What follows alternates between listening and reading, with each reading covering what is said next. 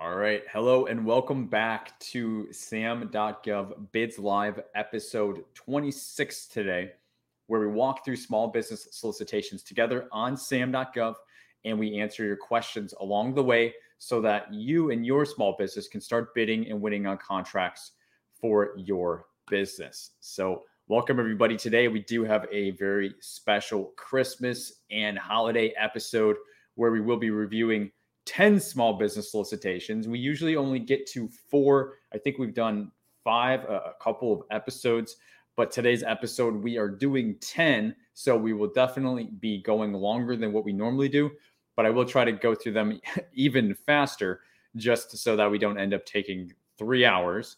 So it should be a lot of fun and hoping to make today's episode, more unique and more special and more helpful in that way. This will also be our last live training of 2022. And so all the more reasons for us to go out with a bang. I'm going to be taking a couple of weeks off here, and then we will be able to reconvene to kick the new year off together in 2023. Welcome, everybody. If you are new here, you don't want to miss future SAM.gov Bids episodes, consider subscribing to the channel and clicking the notification bell so you can ask your questions live as you have them on future streams. And if you do happen to be someone who's recently registered your business in SAM, or maybe you're in that process and you're looking to get started bidding on contracts, check out my website, govkidmethod.com, for free and paid resources that were designed to support new federal contractors just like you guys. So welcome, everybody. For those of us who we have on live, good morning and good afternoon for some. If this is your first live stream, if you're catching the first live ever, put that in the chat, put first live. And then also, for all those of you who are hanging out with us today, what state are you from? Let's do a check-in kind of around the country to see who's representing what states and what areas today. I will do a quick review of the bids that we have. And I've got 10 of them here, and I had so many I had to close out my browsers. So just give me a second here. I've got all the links saved, and we'll go ahead and pull all of those up. But again, in the meantime, any first timers here on the live, let me know. And where are you from?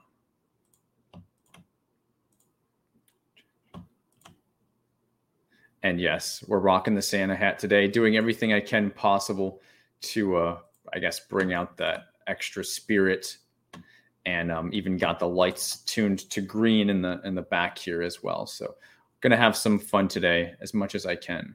2, 3, 4, 5. All right, number 6. So many bids. 7. It's taking a minute for them to pull up. And so what I'm about to do is I'm going to do a quick run through of the bids that we're going to be diving into today, so that, if you're watching, what we're going to be spending our time on. And then we'll go in and kind of just like jump into them. All right.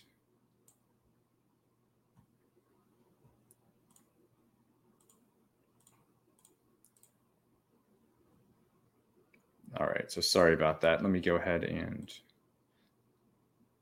share my screen now. Oh man, the logistics. There's too many tabs. The logistics are holding me up here. Just bear with me for a second.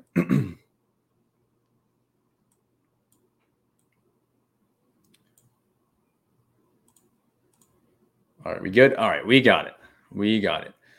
You can see how many tabs I have. 1, 2, 3, 4, 5, 6, 7, 8, 9, 10. We got all 10. Okay, so let's just dive right into it. Number 1, administrative and clerical support for Fort Sam Houston, Texas. This is going to be bid number 1. Number 2, prisoner transportation coordinator. Sounded interesting. Number 3, lawn care ever. Not sure what the ever means.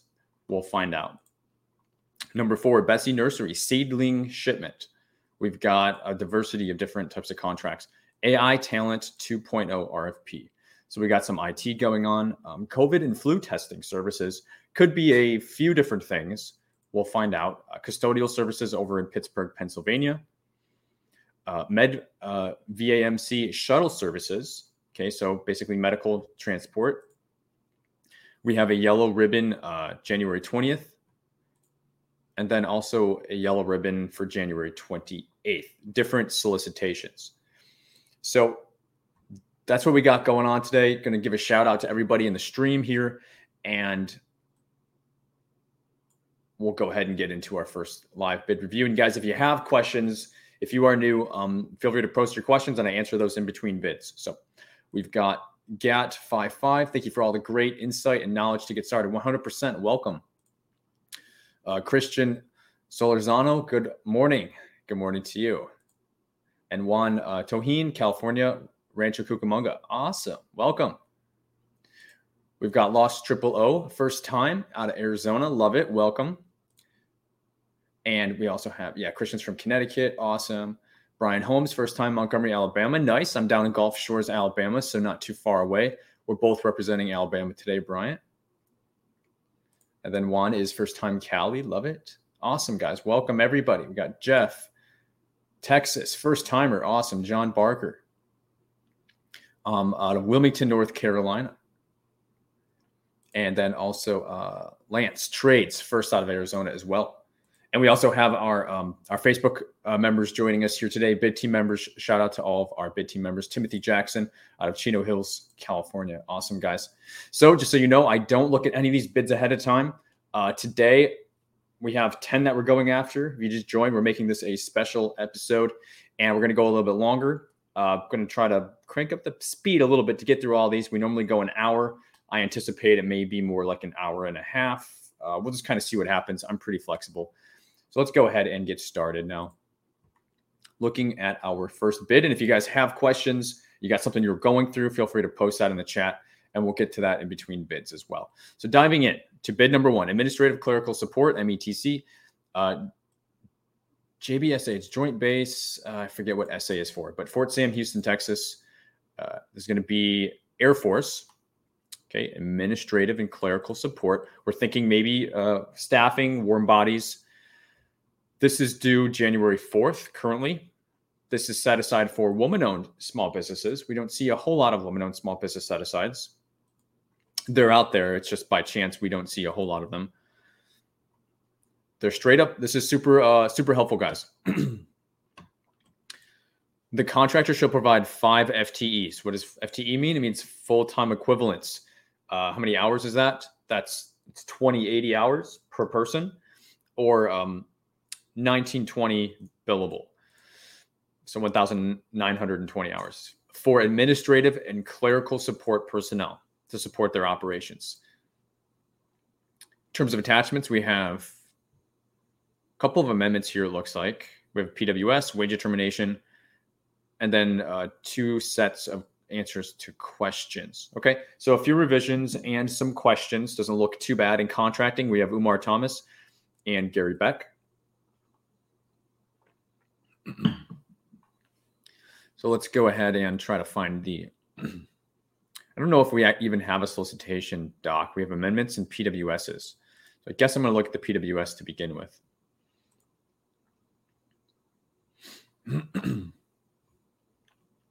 So PWS, 14 pages. Remember, this is for 5 full-time people. They're telling this right off the bat. And your PWS is really what? It's the meat and potatoes of the work to be performed. It's going to be those specific tasks and duties. In this case, if you're going to be hiring or recruiting, it should be providing you the information that you would need to kind of ask and vet, even in terms of like qualifications and other credentials that would potentially be required. All that type of information you would be able to find in the statement of work. They are showing us period of performance here. Base period, this is going to kick off next February, okay, and go through next January. And then there's going to be 4 option periods. So it will be a base plus 4, 5 years all in.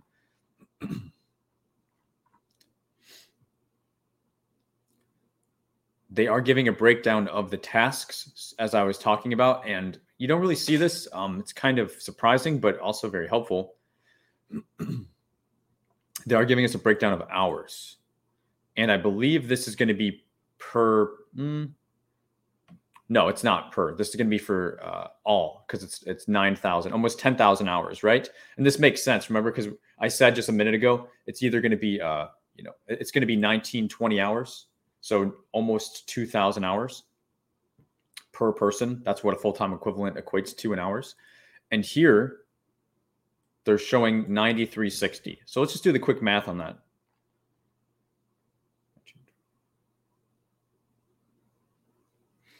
So it's coming in just under 1920. So if you do 1920 times 5, you get 9,600 hours. So we're at 93.60 hours. So there might be something with like holidays being off a little bit, but we are quite close. So in terms of these tasks, we have 8. Work in close coordination with ops to handle multiple tasking support. Perform administrative clerical functions, okay, in terms of input and retrieval of data. Okay, remember, this is administrative and clerical support. So it's rather intuitive. So provide access control for the front desk, execute functions to in-process and out-process individuals, prepare, obtain, and coordinate, equipment upon arrival and before departure. Assigned facilities are appropriately secured. Okay, so like there's a log book. Prepare, maintain, to submit incident reports. And then lastly, ensure specific doors are locked or unlocked. And it's same for the lights being turned on or turned off in the specific areas. They're allocating hours for all of these duties, okay, across the 5 people.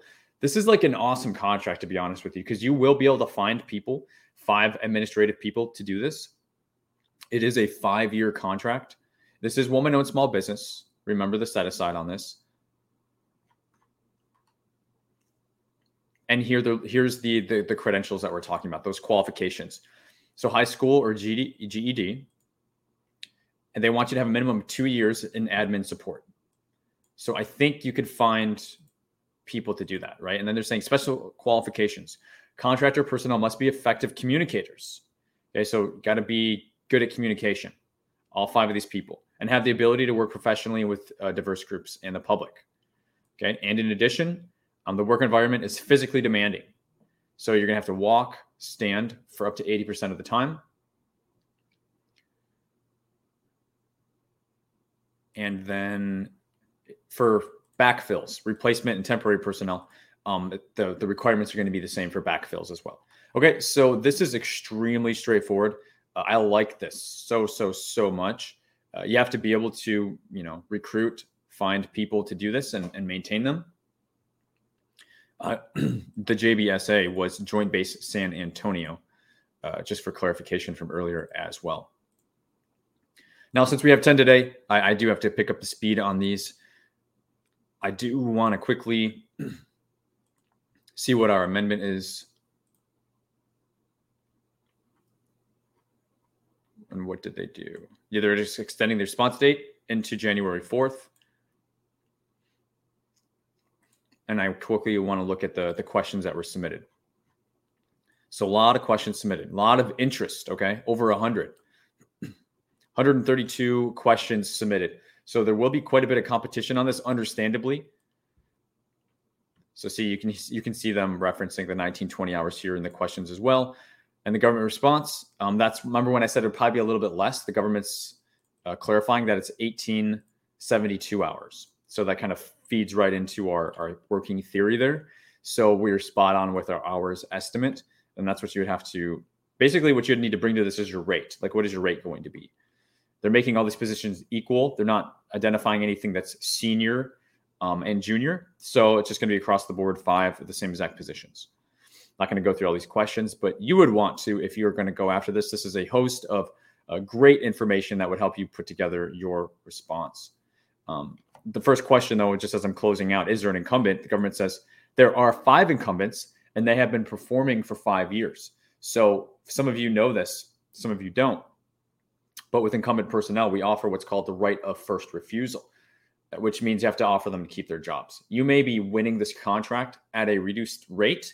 So your proposal not your proposal, I don't want to confuse you, but your offer to the incumbent employees may be less than what they're getting. And that's okay, because they can leave and go on to find another job. Odds are they would accept your offer and then start looking if they were unhappy with the pay. And then in a month or 2 or 3, then they're going to screw you. Then they're going to leave the job and you'll have to backfill, which is fine, because as we saw, you just backfill it. Things happen. Contracting is used to it. Some of our bid team members that have won contracts and they're, incumbent employees have gone on to leave and they have to backfill them, they feel like they've done something bad. You haven't done anything bad. Backfilling is a normal part of staffing. It's totally normal to the extent of people find new opportunities, but people, also retire and things just happen. Okay. So contracting knows that, and you just got to make sure you're backfilling as quickly as possible with candidates that have the same, if not greater, credentials that, were previously held in that position. Okay. So it's not a bad thing. It's just the nature of the beast, and it's something that you quickly get used to. So we'll go ahead and close this one out, and then I'm going to jump to the chat, and then we will move on to our second bid, which is going to be prisoner transportation coordinator. But we'll get to that in just a minute. Looks like we have some stuff going on here in the chat. So let's see what is going on. Ken Brown, what's going on? Janitorial business in Baltimore, Maryland. Awesome. Welcome. Christian says, you can call me Gov Kid if you want. I'm not exactly a kid. I've been submitting quotes, but I can't get answers from contractors or debriefing. When you say contractors, I imagine you mean subcontractors.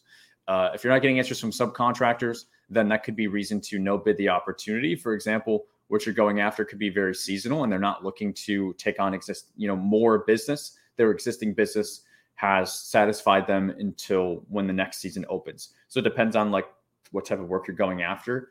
If you're going after something very seasonal, they just won't respond to you because they don't want to take on more work, right? So that's something to keep in mind. And then in terms of getting debriefing from contracting officers, yes, it is the slowest time of the year. Yes, contracting officers do not have to offer you a debrief. Our rule of thumb is you always want to ask, make it part of your operating procedure to always ask. But the more you're in the game, you will find that contracting at times is not very responsive at all.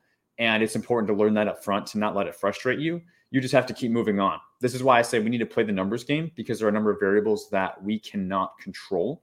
So we always ask, we always request for that debrief, knowing that we're not always going to get it. Okay, we'll probably get it less than 50% of the time.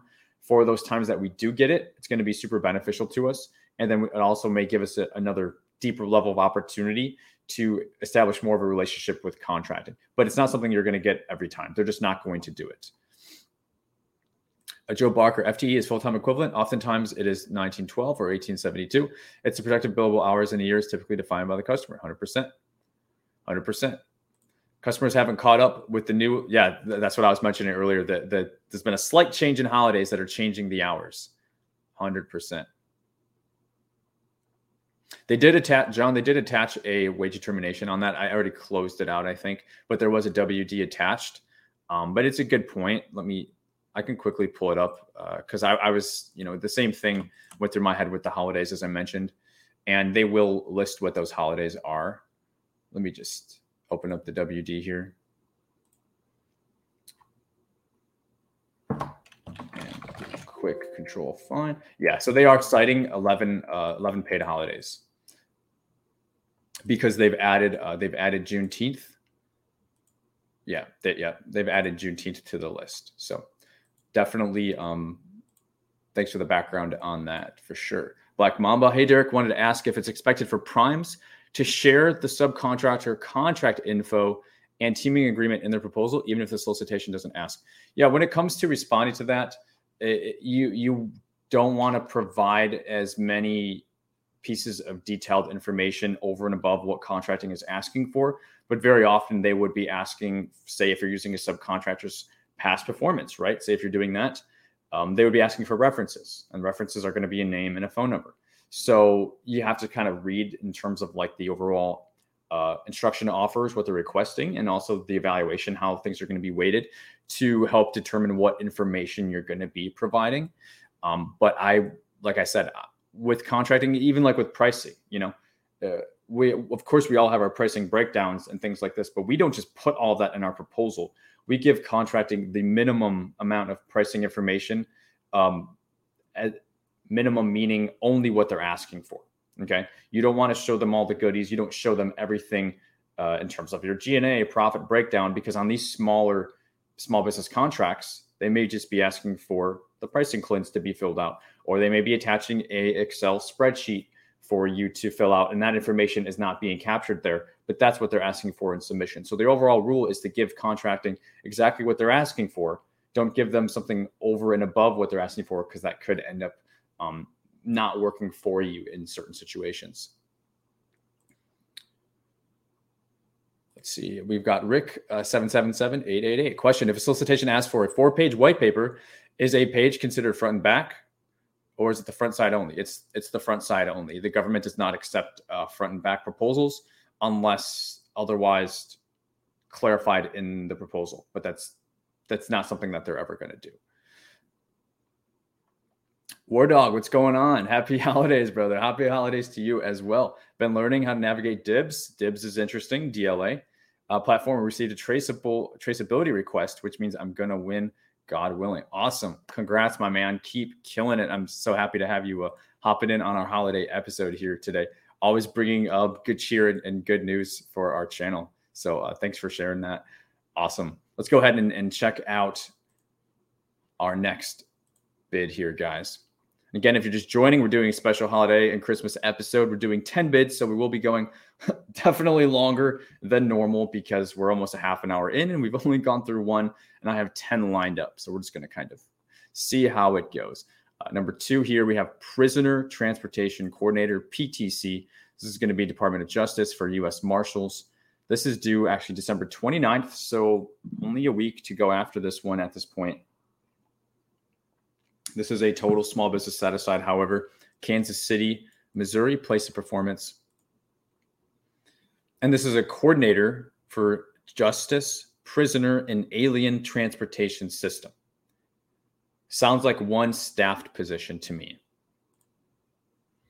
We have one attachment, which is the solicitation document. It's 36 pages. We start off with our SF 1449 form.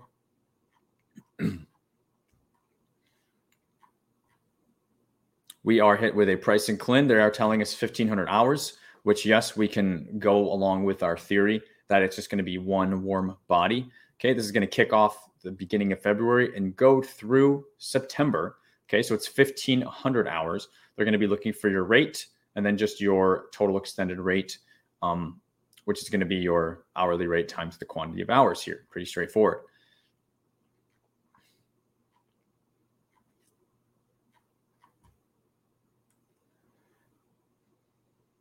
We don't have any other attachments, so we have to keep in mind what we have here is what we have here. And you guys, you can also note that it's like the same information that we see, but the formatting is a little bit different. Every agency, the way they put this out, the formatting, it just looks a little bit different. And the longer you're in the game, the more that you realize that and you become comfortable with that. We are seeing the instruction to offers here.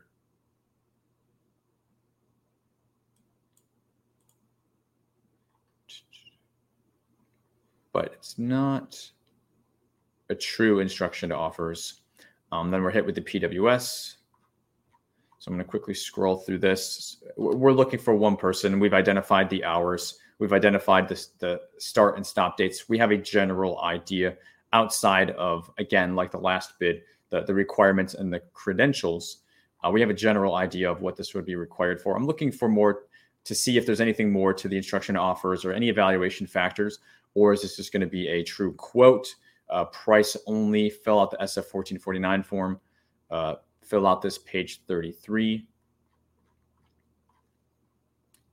But it is looking like that would be the case for, okay, here we go, evaluation factors. Your proposal will be evaluated using best. So they put it in a letter format, okay? This is why I'm telling you, you have to be flexible and you have to be confident. So I'm going to just slow down a little bit here. Confirmation of receipt of quotes is the sole responsibility of the contractor, which is actually, I'm going to hold my comment back on that because contracting very often does not confirm your response when you ask for it. Any quotes received after 11 a.m. Central will be considered late. To ensure questions are okay, submit questions by this date. Your proposal will be evaluated using best value to receive consideration for award. Offers shall submit their offers along with adequate documentation that supports the factors listed. Documentation shall demonstrate a clear understanding of and the ability to accomplish the requirements stated in the PWS. The following information is provided to potential offers. Proposals are due the 29th. Okay, yada, yada, yada. We know that. Coming down, in accordance with the following factors shall be used to evaluate offers. Number one, personnel qualifications. Okay, you're going to be looking for a resume. Number two, technical approach.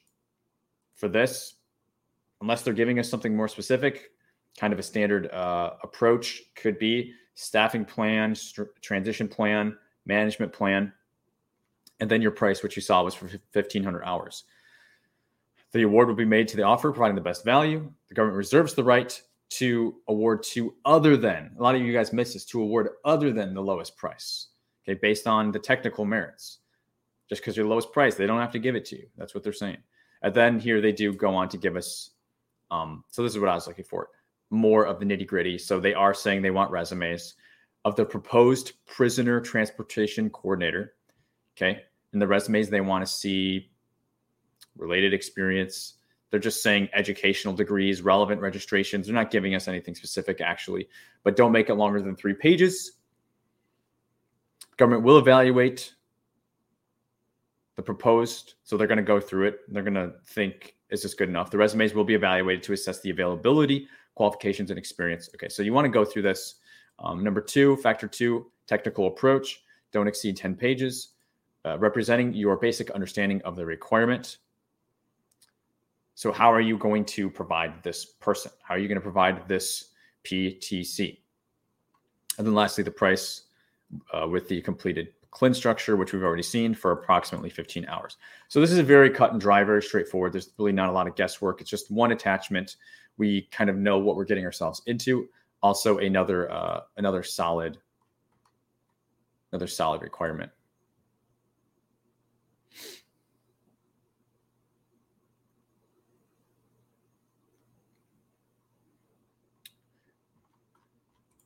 Yep, and keep in mind with the SCA wage here, guys, not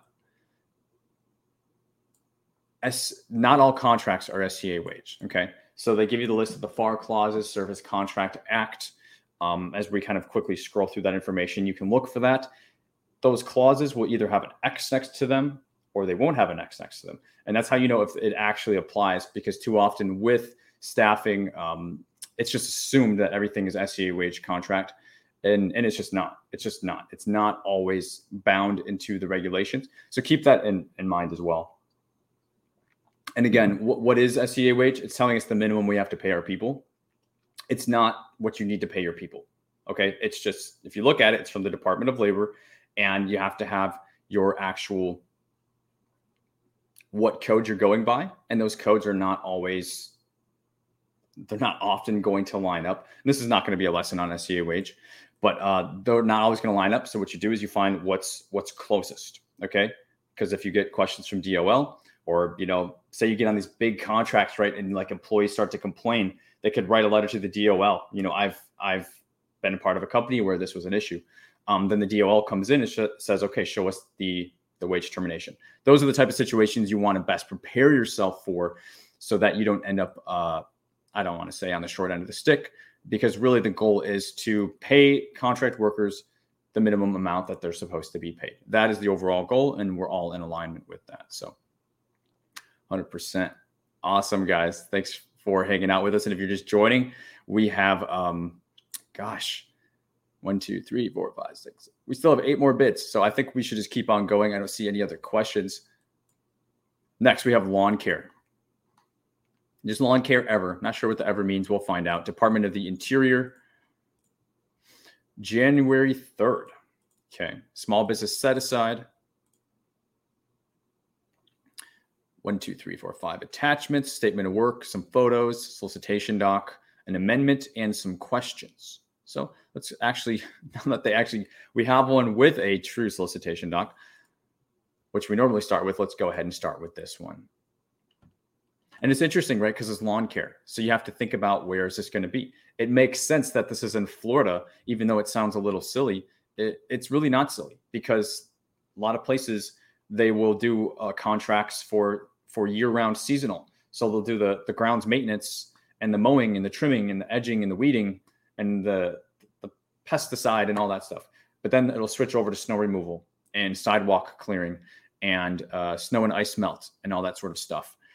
We don't usually see that in February for obvious reasons, but this is in Florida. So we had a question earlier about subs aren't getting back to me. And my answer to that was, well, what is the industry? What is the niche? Are you in something seasonal? Because say if you were trying to quote a job like this, you may not get a lot of responses. I'll pause on saying that because you would be calling locally anyways. But if this was like across the board, you might not get a lot of responses because what lawn care companies are lining up customers for the spring season this early. A lot of them aren't doing it just yet, right?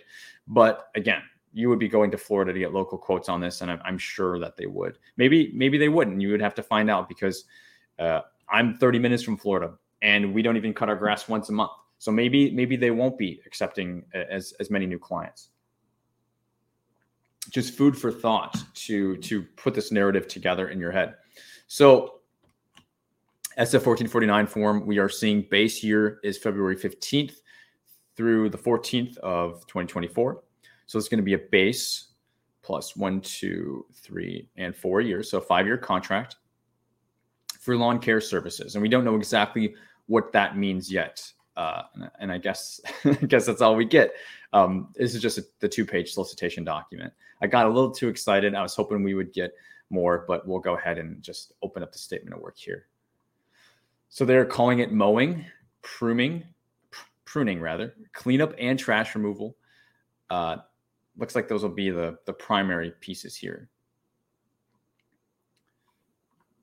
Yeah. State of Florida business license, whatever subs you're working with, they're going to have to be, licensed and insured, of course. Actually, a little bit shorter than I thought. Got a few photos.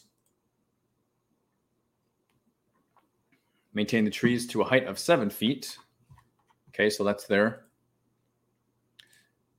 Quickly see what the amendment is.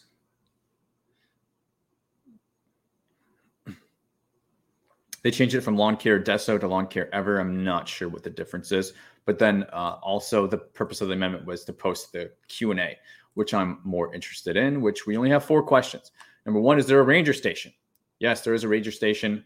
Number 2, why is Florida Class A contractor's license?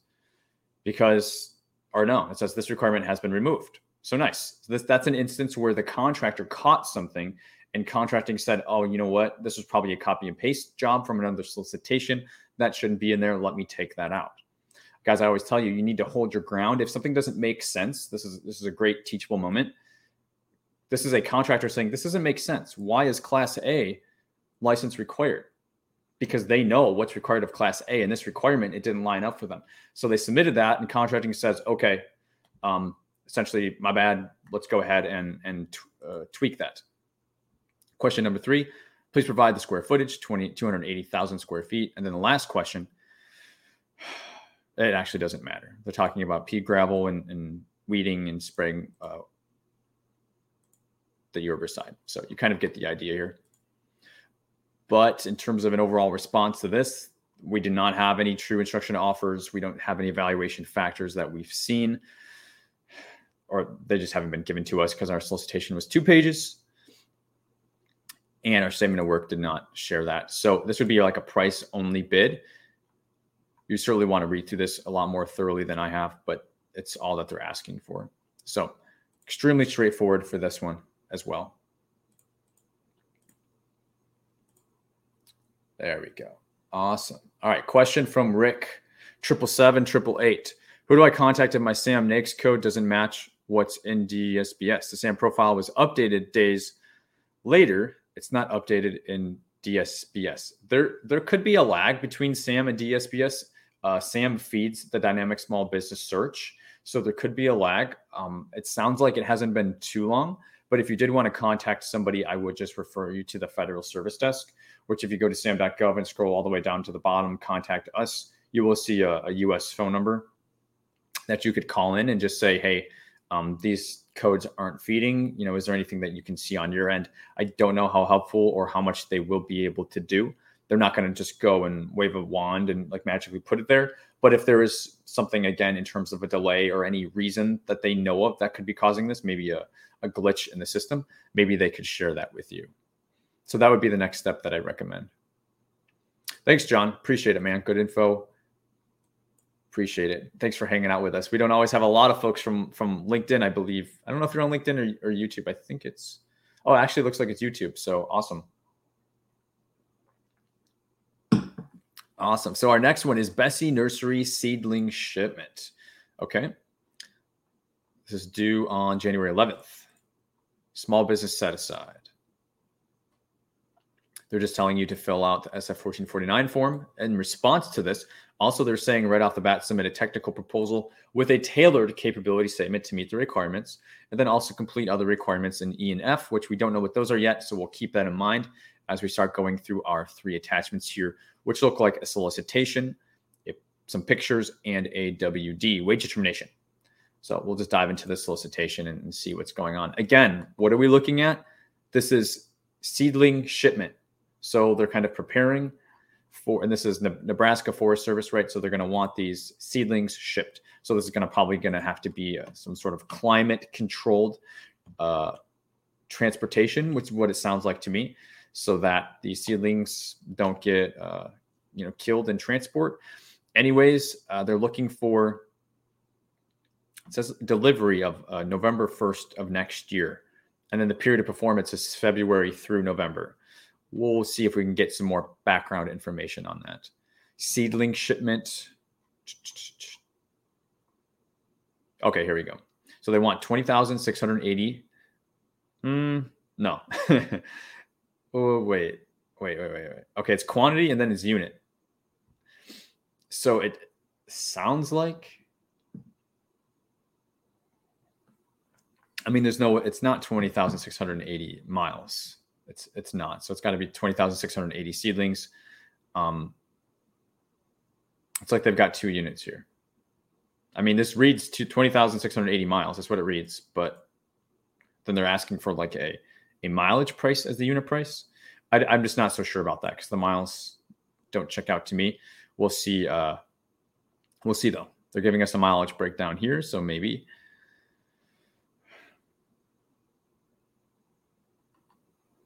20,000. Okay. So yeah, that is the case. So they gave us the mileage breakdown.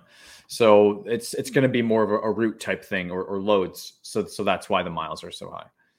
I was thinking it was going to be one delivery. So this really paints a story for us because we're also seeing, look at all these different locations, guys, as well as delivery dates, so all throughout this February through November period of performance, they're giving an estimated mileage.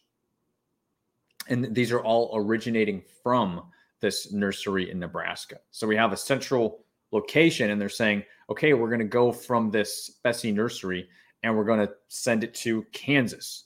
We're going to send it to Colorado. We're going to send it to Nebraska. What else we got? Wyoming, Colorado, Arizona. Okay.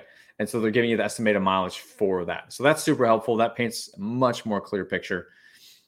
Says destinations may change. Actually, delivery date will be determined in accordance with the weather conditions. Okay. All mileage is estimated and the loads may change as well. So some loads may be combined, decreasing the total number of miles. Bidders should carefully review general and technical specifications. Okay. So they're saying the government's going to furnish 48-foot refrigerated trailer. Okay, let's go through that again. The government will furnish a 48-foot refrigerated trailer.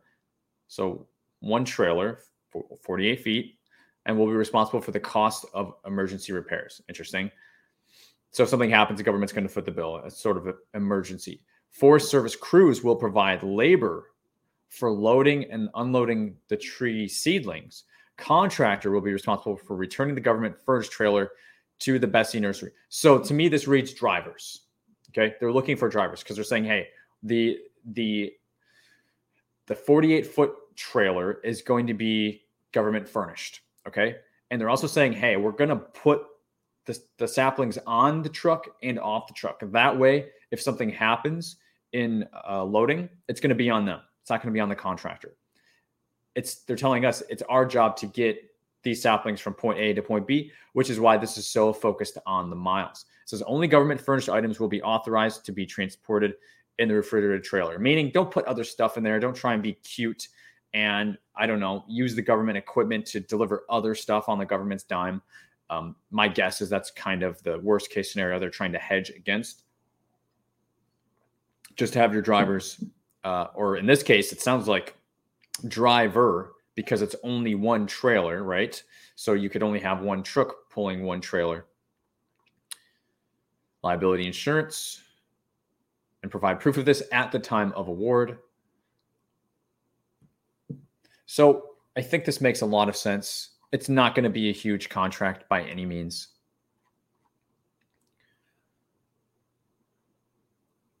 And we did already see, again, what they wanted for us in pricing. But here's our instruction to offers. They're calling out some highlights. Definitely want to stop here. This is super important stuff for you.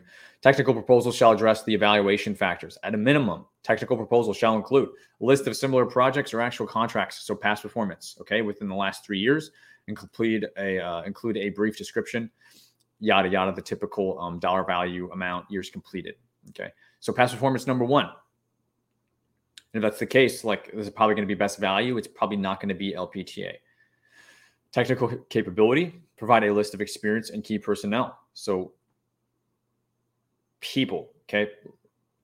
Experience and key personnel. Guys, there is a difference between past performance and past experience. Sometimes these are used synonymously. And they're like, oh, it's just past performance. But when you're asked for both, you're like, well, wait, isn't past performance my past experience? No, okay? Past experience is previous jobs that you've done. Past performance is how well or how you did on those jobs. Okay, how was your performance versus your experience? Like, what did you do? Okay. And then price proposal. Okay, SF 1449 form, as we've seen. Acknowledge any amendments and complete the items in section B, right? Reps and certs. And then submit your offer by email to Tina Frankenberry, USDA.gov. Evaluation, we will find out here what this is going to be. These will be the factors, factor 1, 2, and 3. And I would lay these out in your proposal the very same way. Okay, I would organize your proposal in this same fashion so that you are basically teeing this up to be graded. Okay, you don't want to make contracting hunt for the information. So your table of contents, everything should be in this order and in accordance with these naming conventions.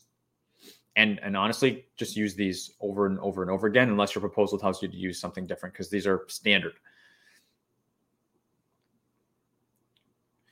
For price, they are saying best value will be based upon the evaluation criteria, which typically, if they're asking for these other factors, it is likely going to go best value, which is, a little surprising, because this is not going to be a high dollar value. This is not a overly complicated or high visibility project even, but usually when the government goes best value, it's either reflective of a larger dollar value, and similarly, it's a job that they don't want messed up. Like, it's not a commodity buy. Okay. It is something that you could mess up, and they don't want that to happen. So they're going to further weed out bids based on best value criteria. Reps and certs. And that's what we got. So that was super, super helpful. And other attachments, yeah, we had pictures of the trailer. I mean, we're all dying to know, right? Like, what does this trailer look like? Okay, so nothing too crazy, but it's probably going to be that climate-controlled trailer. It's going to be that perfect thing to dependably transport these seedlings. And then we do have the wage determination as well. So awesome, guys.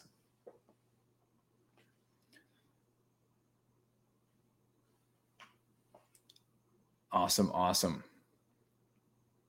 They're looking only for a drive to the 20K miles, 100%. Yep, 100%. So those miles that they broke down for us, thing is, guys, like when you're making sense of a requirement and you're doing it like in five minutes, like I do, you start out with exploring all the possibilities it could be, and then you use those kind of question marks in your mind to then seek out information. I always say the way to read government solicitations is you do not read them line by line, page by page, word by word. Okay, you start out with upfront information that you know as like kind of empty placeholders that you're looking for, which is why I always like pause and make a big deal when we look for instruction to offers, evaluation factors, pricing, and then anything else that may be miscellaneous that is a big deal.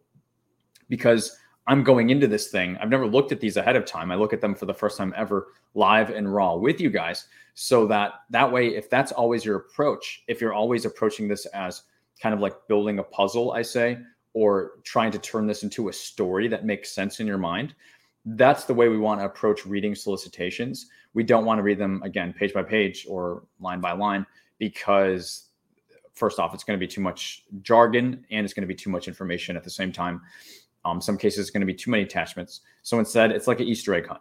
We're going in, we're seeking, we're hunting, and we're finding to put together our puzzle or to write our story in a way that makes sense to us. Because if we can't read, we can't write.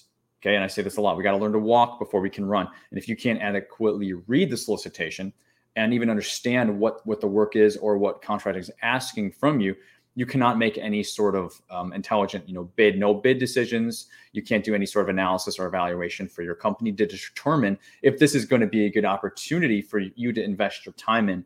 Especially most of you guys, your small business teams of 1, 2, and 3. So you have to be super, super cognizant and weary of where you're going to put your time to make sure you're investing it in revenue generating activities.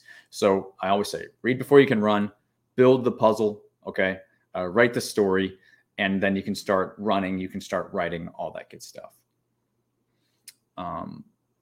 We've got I'm not sure how to pronounce this. Mide, or just MDE. I'm not sure. This is good. I've been binging these live trainings, been learning a lot from them. Hey, that's awesome. I really appreciate that feedback. And more importantly, I'm glad that they help. Would you need your cage code to register in DIBS? I don't comment on that. I don't do anything with DLA. I'm all in on SAM.gov. So yeah, I'm just not going to comment on that. I would say do your research. I'm sure there's other people that do a lot of stuff in DIBS.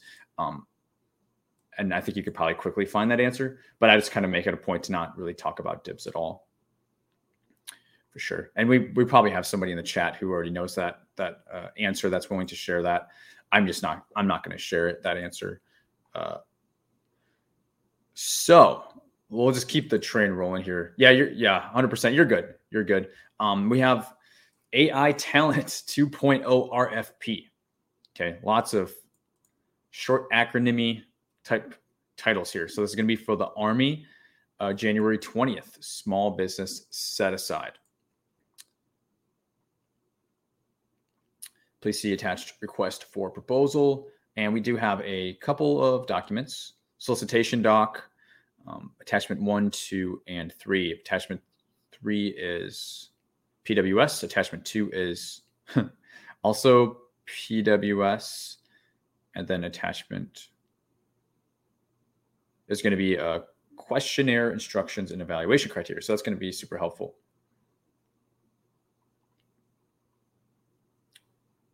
And again, and since this is rather unique sounding, right? We're checking the NAICS code. This is a 541715 NAICS code for research and development. Okay, so we always want to make sure we make note of NAICS codes for solicitations that we may be interested in that are not already on our list. We want to keep building on our list because we just never know what NAICS code, unfortunately, or even PSC codes contracting is going to use. Sometimes they will use something outside of our Rolodex of search parameters. So let's go ahead and dive into the solicitation doc, see what we got going on with this.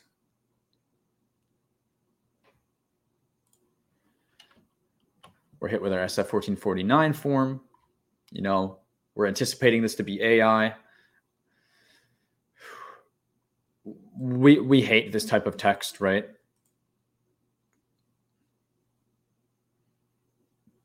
But we're used to it.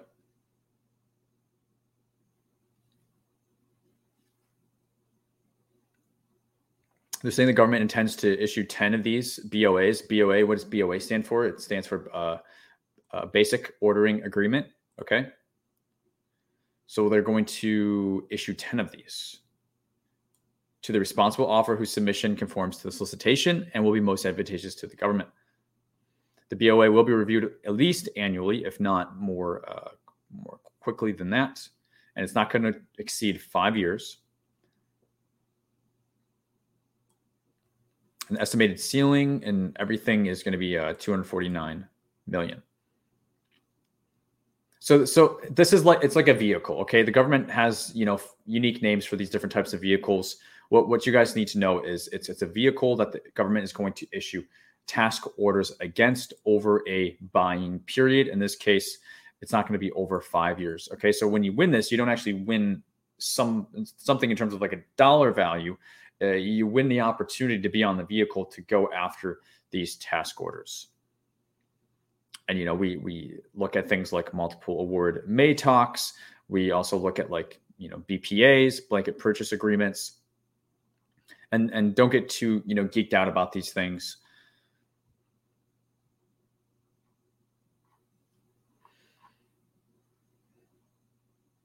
So there is going to be on-ramping and off-ramping. If this is an existing contract that they'd onboard every 5 years, it could be the case. I really kind of just want to get into what the work is going to be.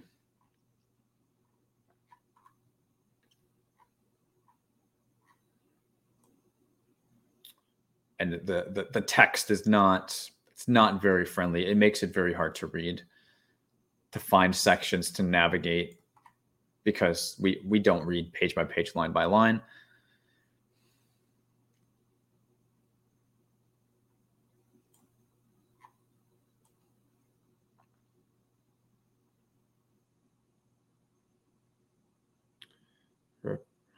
FAR clauses, right? Okay, so we'll see what other documents we have to work with. I went through that entirely too fast, but I'm just looking for those quick answers right now.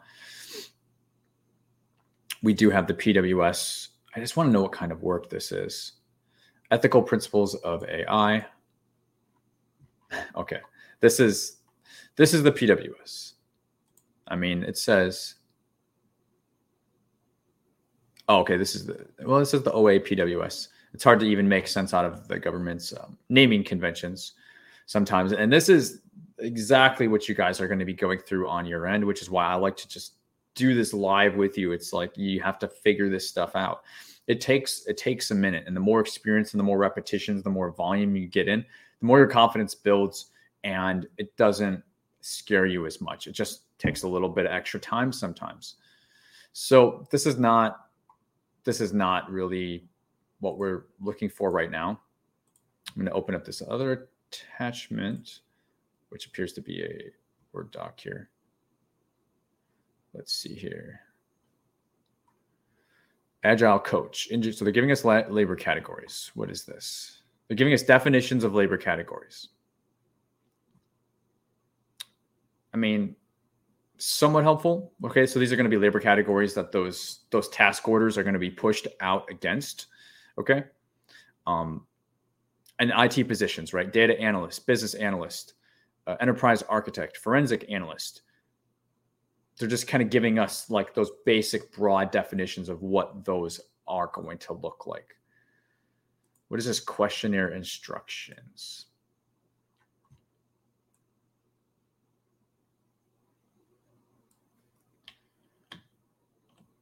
The purpose of phase one is to separate the AI-centric companies from the staffing companies. We want companies that have deep understanding. They're going to want more of like the AI-centric companies. So we want companies that have a deep understanding of the AI space and employees with corresponding quals and certs. We want to push out the recruiting agencies. They're being very bold about that. I've actually never seen something so bold when it comes to that point. We don't want staffing companies. We don't want you to just find the people. Okay. We want companies that are AI-centric, like companies that are already doing other things, other projects, other capabilities in the space themselves that are going to be able to provide these labor categories. And they're saying they want to push out. So basically, like, it's your job to make yourself appear. You want to lead with your best foot forward as an AI-centric company. I mean, that's what everybody's going to do, like sell yourself. And this is going to be phase one of evaluations. This is different, guys. This is different than what we typically look at. It's potentially much larger. Let me check what was the set aside on this again? This is total small set aside. Just not the standard, and that's okay, because the more different things you get to know are out there, the more well-rounded you will be. Okay. So again, this phase will dig into corporate experience, like company experience, not subs past performance, like company experience, and determine whether companies have adequate history in the field of AI. Examples should include, but are not limited to, how you contributed or directly developed an AI solution, okay, within industry, within academia, or within the government. And then number 2, the general scope and description of the solution that you did, okay, with all of its complexity. So if you are a AI centric company, like you may be all over this. You may love this, right? Because a lot of companies are going to be precluded, because this is also small business set aside. So the big boys are not able to get in on this. So if you are one of those rare, IT/AI focused, AI centric companies, then that's really the information that the government's wanting you to share. And then they're giving us their instruction to offers. They're telling you straight up what they want in your cover letter. Sign SF 1449 form. And their evaluation. Again, we kind of already looked at this being best value. And then here's some questions, which we don't see all the time, but it is like point blank. Does your company have experience providing backfills for highly qualified technical personnel with a maximum to replace within 30 business days? Okay, so you would write to these. Can your company demonstrate 5 years of recent relevant corporate experience? Is your company capable of managing a call order with 10 personnel anywhere in the US? Can your company provide demonstrable use cases that have resulted in expeditious fulfillment in AI, ML, and data science? Okay, so also, machine learning, of course. So this is what we're looking at for our response on this. So this is not going to be a fit for many, but those of you who are in this space, again, check this out. It's due January 20th. So you have just under a month. Little bit, it's not a lot of time, but the response does not look so large that it would not give you enough time to go after it, because you're not going to really be relying on subs for something like this. This is going to be you using your company information to respond to, which you should be able to do. All right, guys. Well, we've hit our hour mark, and I think we are about halfway through. So we made it so far. If you guys are liking this, smash the like button. If you are on YouTube or wherever you're at, smash the like button. And if you're watching and you're not subscribed to the channel, consider subscribing so that you can ask your questions on future live streams. If you guys do have more questions pertaining to your business, anything like that, feel free to post those. Checking the chat here. Be More Batman says there is so much information that they put into these. You're right. There is a lot of information, which is why we can't read line by line. We have to look for, 5 to 10 things. Okay. And when you're looking and you're empowered and you know what you're doing, then we don't get so overwhelmed and inundated with the information that they are giving us. Brian Holmes, Army Strong. Hoorah. Awesome, man. Definitely. Joyce Munga, thanks. You got it, Joyce. Adam, to register as a small business on SAM, what are the basic requirements? So, Adam, there is no registration process, or let me say, there is no special certification process to obtain a total small business set aside. Okay, it is the only set aside in the federal space that's acknowledged that does not require a special certification.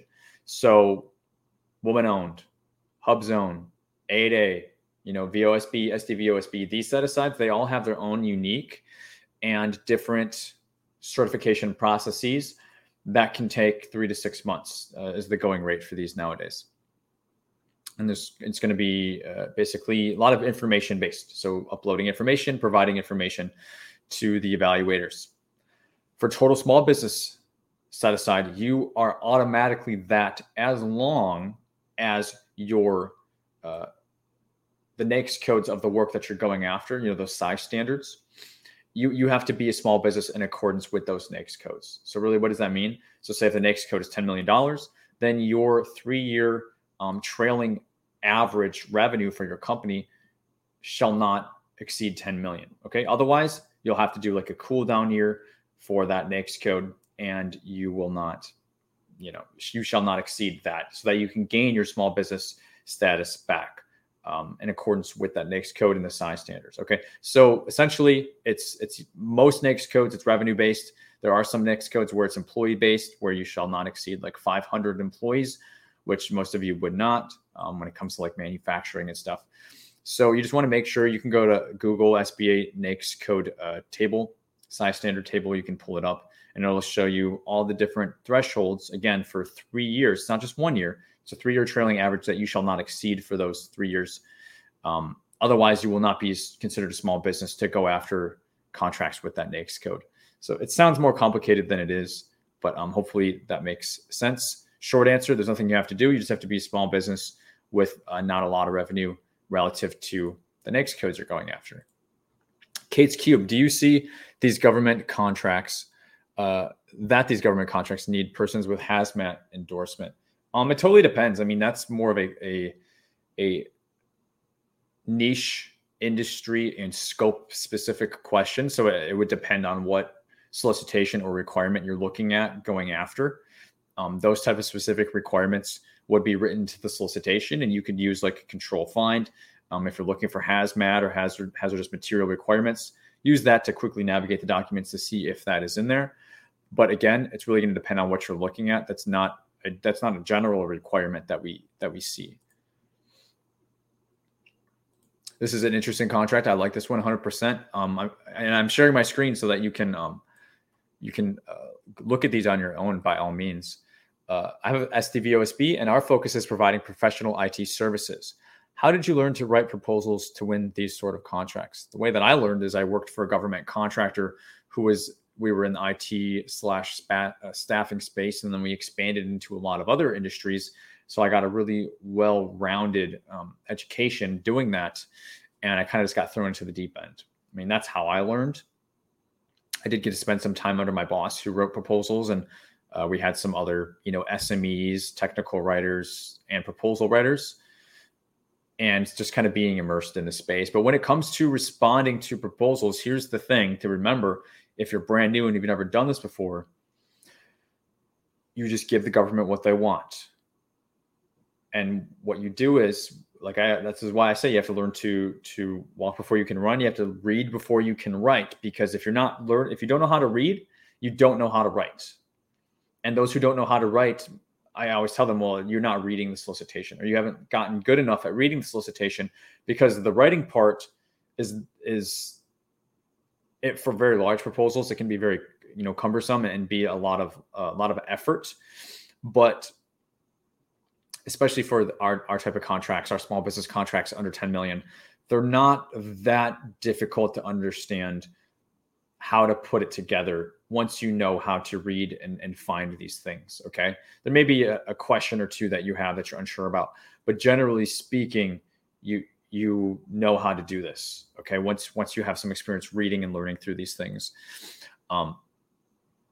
So again, you want to give the government what they're asking for. We have the holy grail, like the 3 things they could potentially ask for: technical, past performance, and price. So we can start out with those as placeholders rather in our Word document. Reflect that in your table of contents. And then when you read through the solicitation, well, if they're not asking for past performance, you want to take that out. You don't want to give them something they're not asking for, right? And then furthermore, like a number of the examples we looked at today, they say we want a technical approach. Okay, I need a technical, cool. And then they tell you what they want. So either they want resumes, or they want staffing plans, management plans, quality control plans, things like that. Or they want you to write to the requirement to demonstrate to contracting that you understand this and demonstrate how you're going to do the work, not just parrot back the statement of work to them, but what is your company's spin on it? Like, how are you going to do it? They tell you, most times they tell you that that's what they want you to do. You just have to be able to read that and find that. And then you're just like, okay, now I just need to write it. And then you move on to playing a different game. Okay. So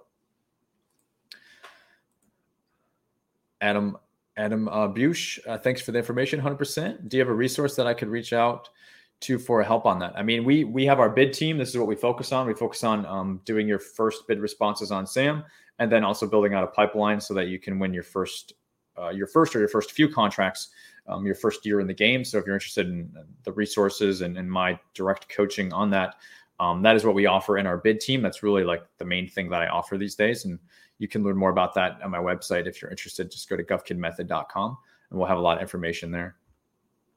There are 26 training videos so far. Yes, this is actually episode number 26. I promise you, if you watch them and practice every day, you will be decent. These are gems. Hey, thank you so much for saying that. And I don't know if that means you've watched all 26, but it definitely sounds like you've watched your fair share rather. And yeah, like, you know, the thumbnails look the same and it's one episode after next. But yes, every episode is different. We look at different things. There's so many things that are the same where you get to start to get the repetition in, you get those reps in. But then there's also different situations where you get to add to your learning each time as well. We try to build in both. Wow, that's awesome. And again, I apologize. Me Day is what the name looks like to me. So thanks so much for sharing that, and kudos to you for staying on top of the episodes. And it's really cool to hear that you've done that. And as you're saying, if you practice every day, you will be decent at it. That's really, really cool to hear.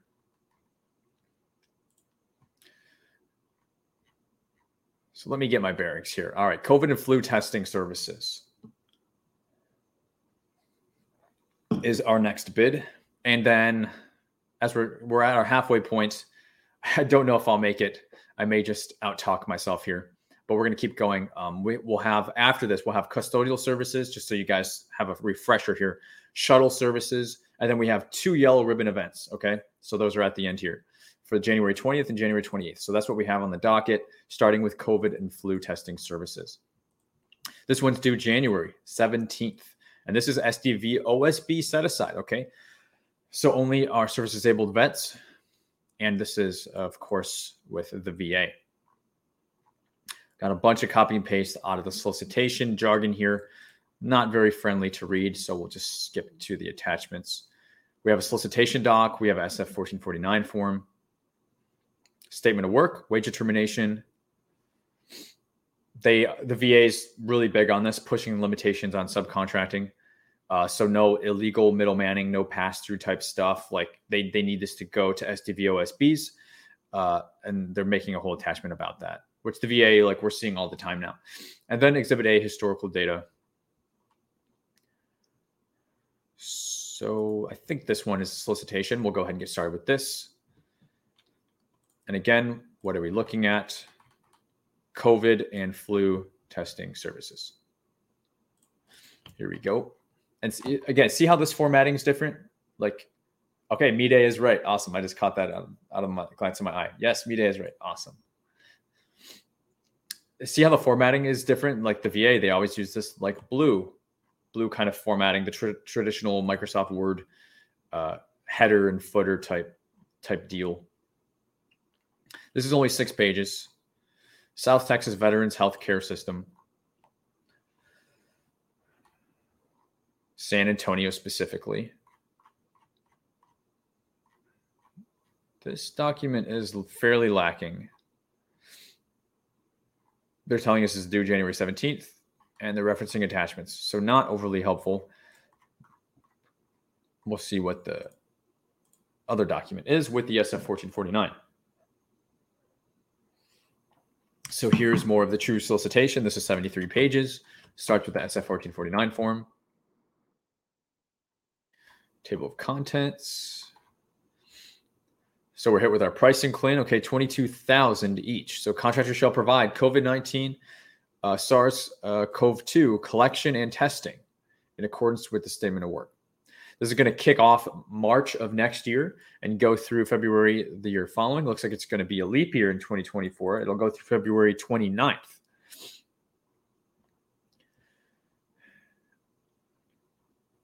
So again, provide the COVID collection and testing as one CLIN line item, then also provide testing without collection, and then provide COVID and flu testing, and then provide contractor site facility charge contractor costs to perform collection services. Our units are changing here. So it's going to be like 22,000 each. Okay. So it's going to be for each like collection, it sounds like. And then 4,000 testings without the collection. then $500 for the flu. And then this is going to be a contractor site facility charge. It's going to be like per month. So extended over 12 months. That's the whole base year. So the whole base year is made up of these 4 different tasks. And this is how you price them in accordance with each of these. You will fill out these pricing CLINs, and then we'll go into the option years for option year 1, 2, 3, and 4. Those will all likely be the same. And then we have our grand total. Our delivery schedule is going to reflect the same thing, except it's going to show those dates of going through next year, starting with next year and going all the way through. Crazy, man. 2028. I mean, I'm going to freak out once we start seeing POPs in 2030. It's absolutely crazy that that's where we're at these days. What else we got?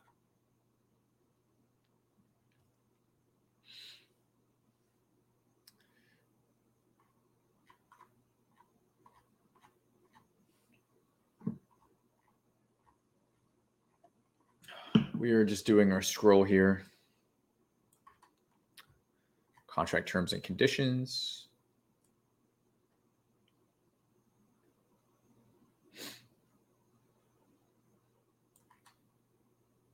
Yeah, guys.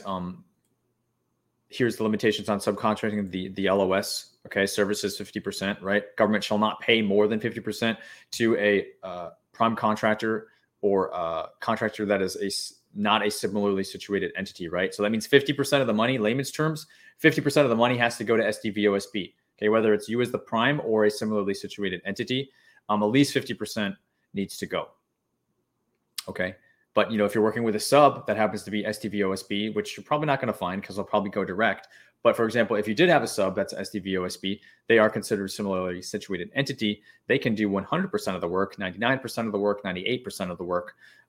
But it's unlikely in these type of small business set-asides. Really, the most space you're going to have to do something like that is for total small business set-asides, which you're not really going to see at the VA. But again, like that limitation on subcontracting, I'm releasing a whole legal middleman method approach so that you guys are in compliance, because there is so much information out there that's just telling you to pass through this stuff. And people go to jail for that. People have to pay restitution for that.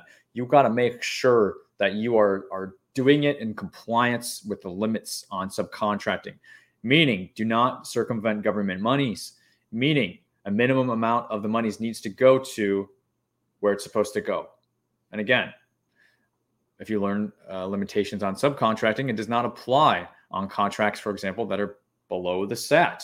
So under 250K, it does not apply. It also does not apply to contracts that are not set aside for small business. So contracts that are full and open, it's a small business regulation. So on non-small business contracts, it also does not apply. So there's a number of nuances to learn so that you can master this. And I recommend everybody master your LOS so that you don't get that incorrect.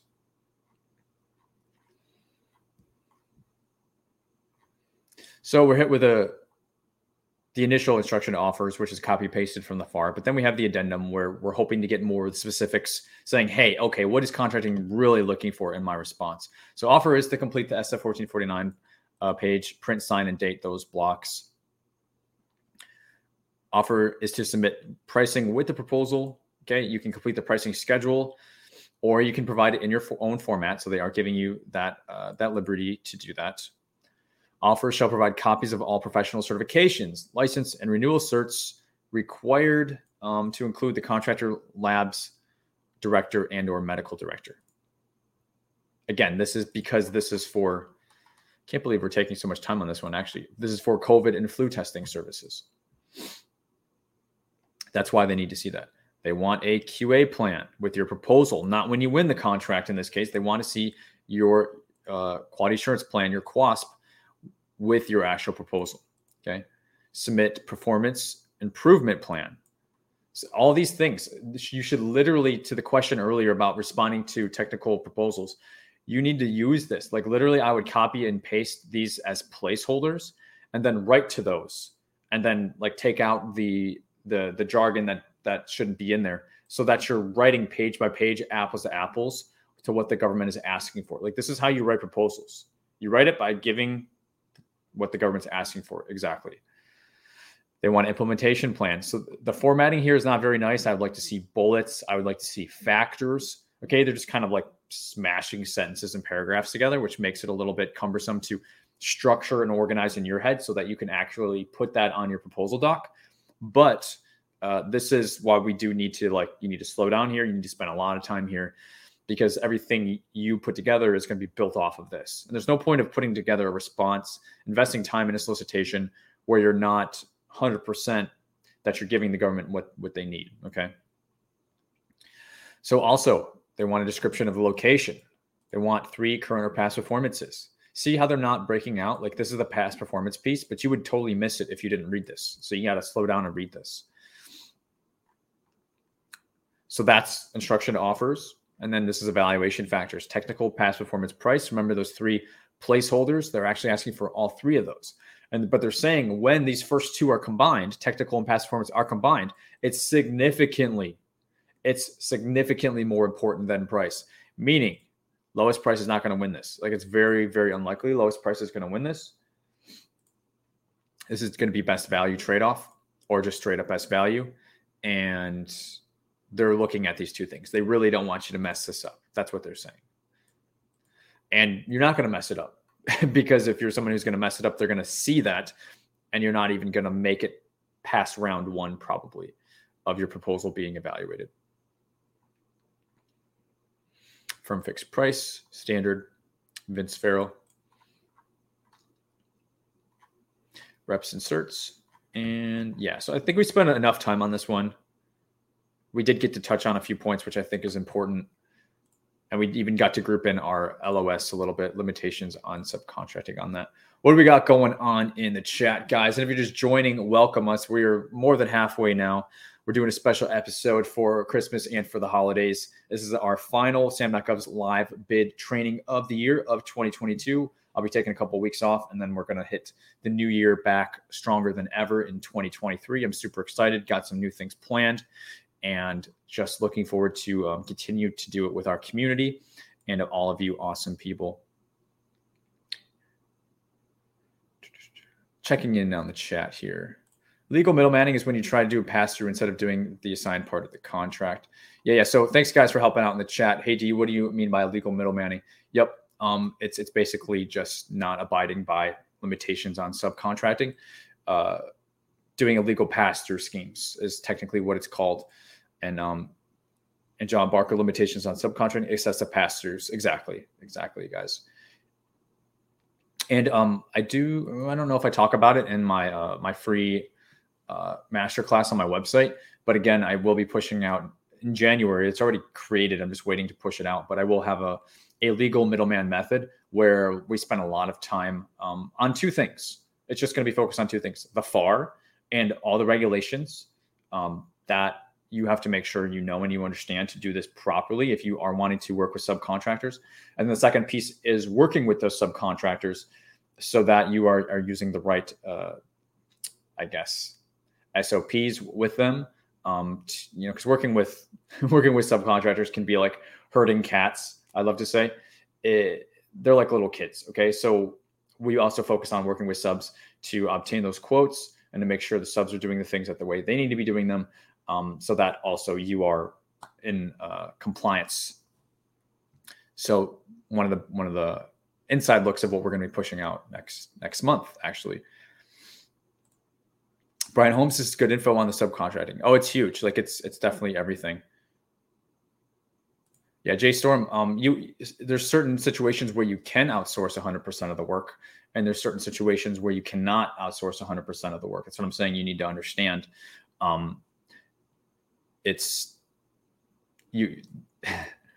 People go to jail for outsourcing 100% of the work under the wrong circumstances. If they get caught, and you don't want to play that game. So, all right, Mrs. D. Yes, Miss D. When you're bidding on a lodging contract, do you add in your profit in the unit price, or just give them the true price and add in your services with the total price? Miss D, it's going to depend on how they are asking the pricing to be broken down. A lot of time with lodging contracts, they're just asking for one number, or they're asking for like a rate extended, right? And if that's the only place that they're giving you, you're not just giving the bare bones like hotel rate. You're giving your fully billable rate. Okay, you're fully. It's not like a wrap rate, but it's just your all in number. You can think about it that way. Because you may not have another, like you're not going to have another opportunity to like put your fee. The government doesn't usually be like, okay, put your cost here and then put your fee here. You might see that in construction projects with material and labor, and then they give you like, okay, 8% or whatever, like put it down. But for services, it's usually just all in. Okay. So all in, but again, the most accurate answer is going to be, how is the government asking for you to present the pricing? James, should I register for a UEID as my name or my company name, sole proprietor?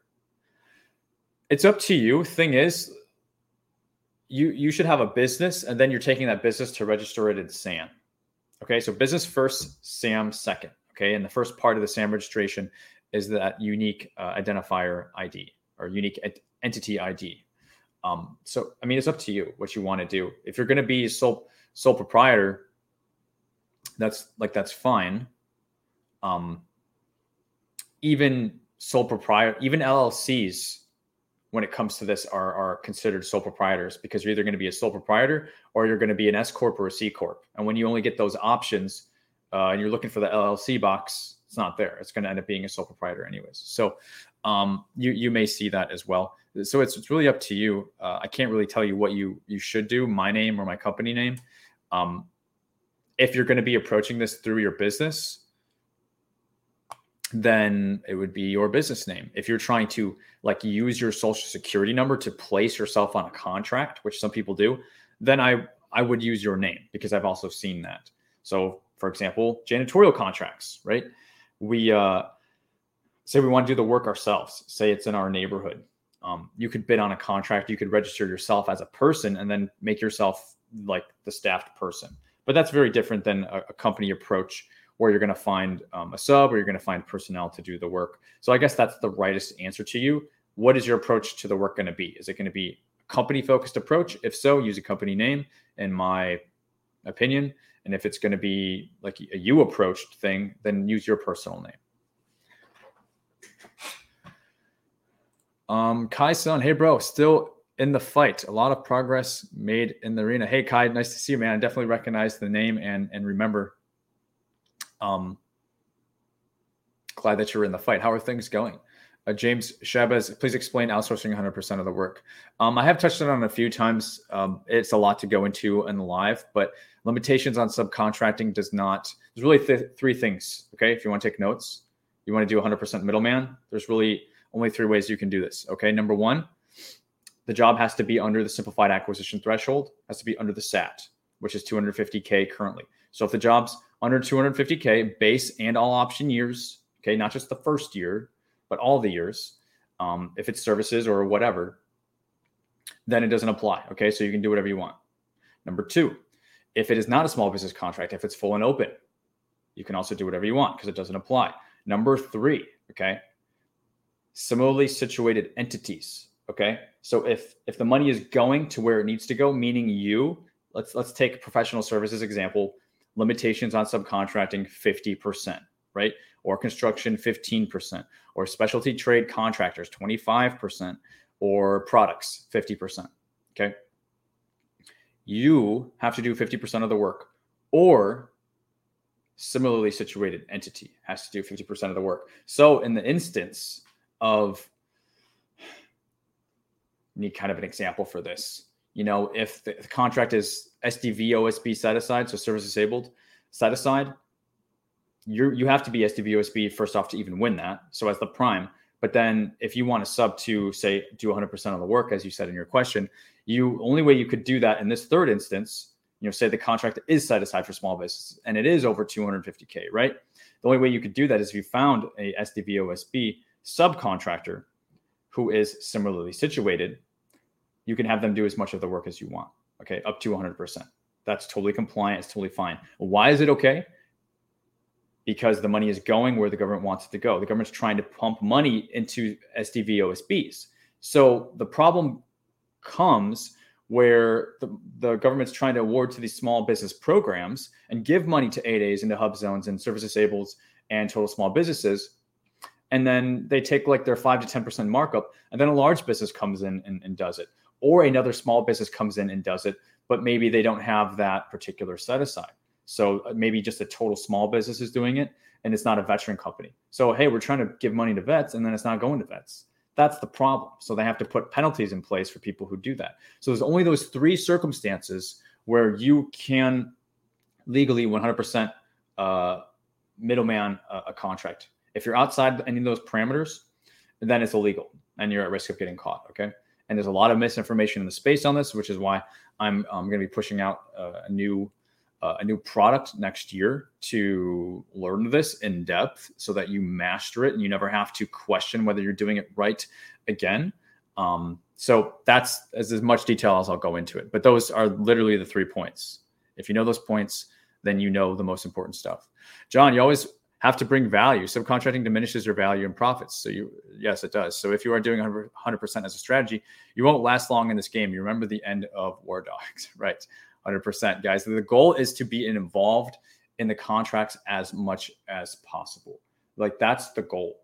And so this can be a stepping stone for many of you, but it's not like your 2 to 5 year strategy. Okay. But a lot of you who struggle with the chicken and the egg thing of how to get into this, that's why the government does write in the FAR, for example, you can use predecessor companies, key employees, or subcontractors' past performance. Okay, that's not something that we made up.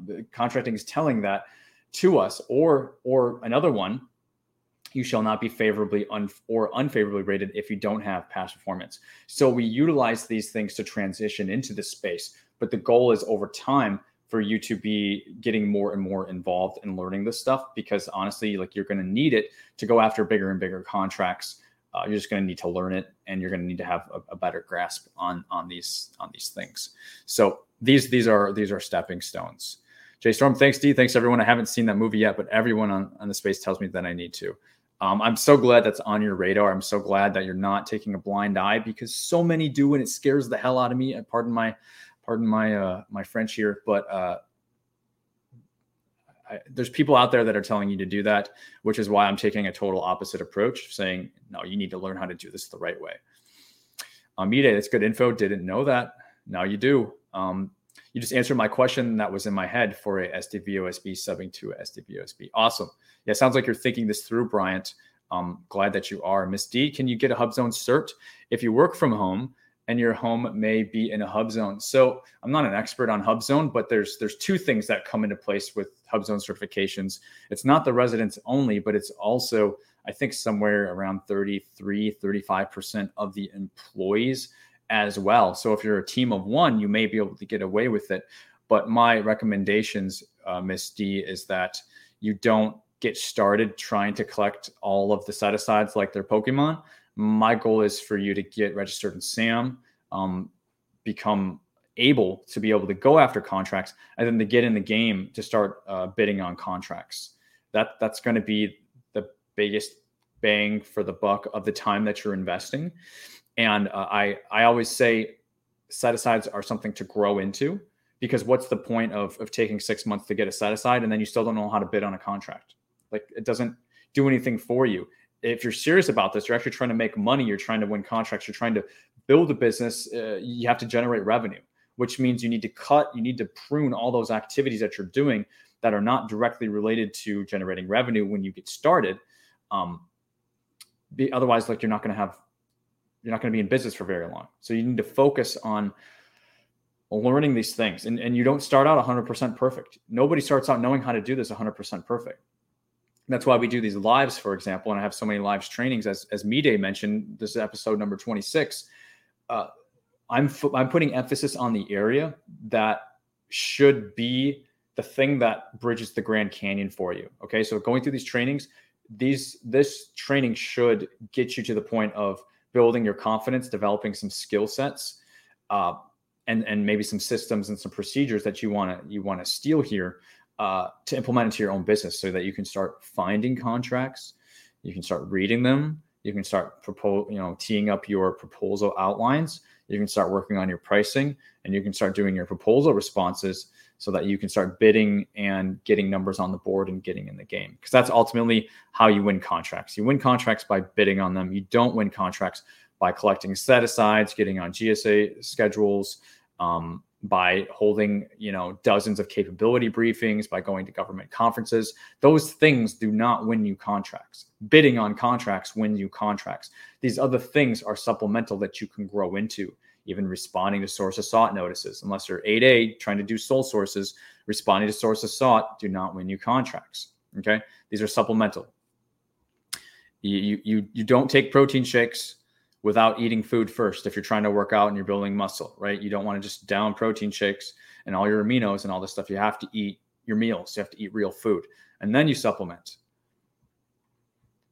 And that's for everybody. That's not just for Mrs. D, but that's a soapbox for everybody, because I hear this a lot.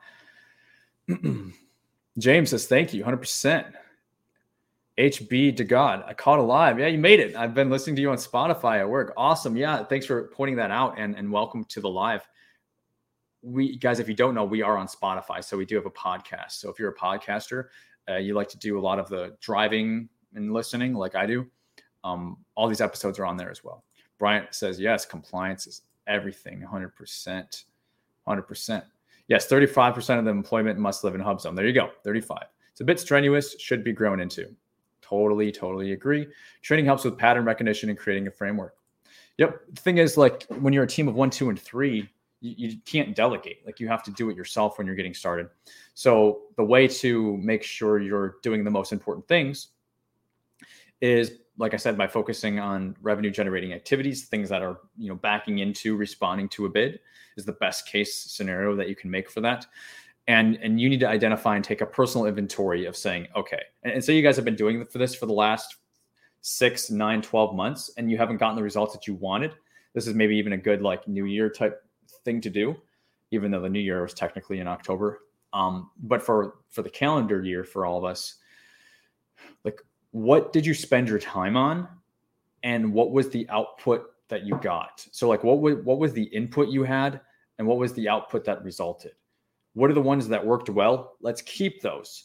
Then what were those investments of time that you made, those inputs that you made that did not result in things? And I'm just telling you from lots of experience and working with many clients, a lot of you are not productive in the right ways because you're using your time on the wrong things. Like, you have the time, you're doing the work, but then you don't have anything to show for it. And if you do that long enough, you're going to get disheartened. Your morale is going to drop. You're going to think this is too hard. You're going to think that you can't do this. Versus if you're being more productive, then you get to feel things building. You get to feel the momentum. You get to feel like, I'm not there yet, but I'm getting there. Or I can almost see the light at the end of the tunnel. And when you're making progress, when you're getting better. And if you don't feel that you are, you're either not doing the work, or you're doing the work in a way where you're putting emphasis on the wrong things. And that's all I'm suggesting. I'm suggesting a realignment of doing more of the things that will be productive, that are going to build you in the positive direction. So if you are somebody who's been trying to do this for the last 3 to 12 months, maybe more, and you're not where you want to be, or you haven't gotten the outcomes that you want, maybe you haven't even won one contract, then once you put that much time into it, you do have enough data to work with, enough feedback to look, enough to look back on and gain feedback, rather, to evaluate, again, where you're spending the time. And wherever we spend our time is an investment. It's a vote. They say every dollar is a vote, but I think every minute, every hour we invest in something is also a vote. So what are the things that you're voting for in your business that you don't want to elect, that you don't want to vote for in 2023? That singular activity in itself could be something that does a total 180 for your business. It totally changes the trajectory. And even if it's a small thing, even if you change trajectory, it's a hard word to say, trajectory, even if you change it by an inch, right? Over time, that inch becomes a mile. So just by doing that one activity, if that's something that is resonating with you as we're talking about it right now, I highly, highly recommend that you do it. It's something that I stress to everybody on our bid team. It's something that I do myself, and just even in all areas of life. What did you vote for? Where did you invest your time? How did that go for you? It's pretty simple. But too many of us, we keep doing the same thing and then we complain or we just get depressed about the outcome and the result. No, like we can't live there, man. We got to live in momentum. We got to live in positivity. We got to live in productivity, because these are the only things that we can actually control. We can't control the outside circumstances, but we can control what we're doing and what we're working on. That's what we have control over. And like, that's the whole name of the game. So you guys got me preaching at this point.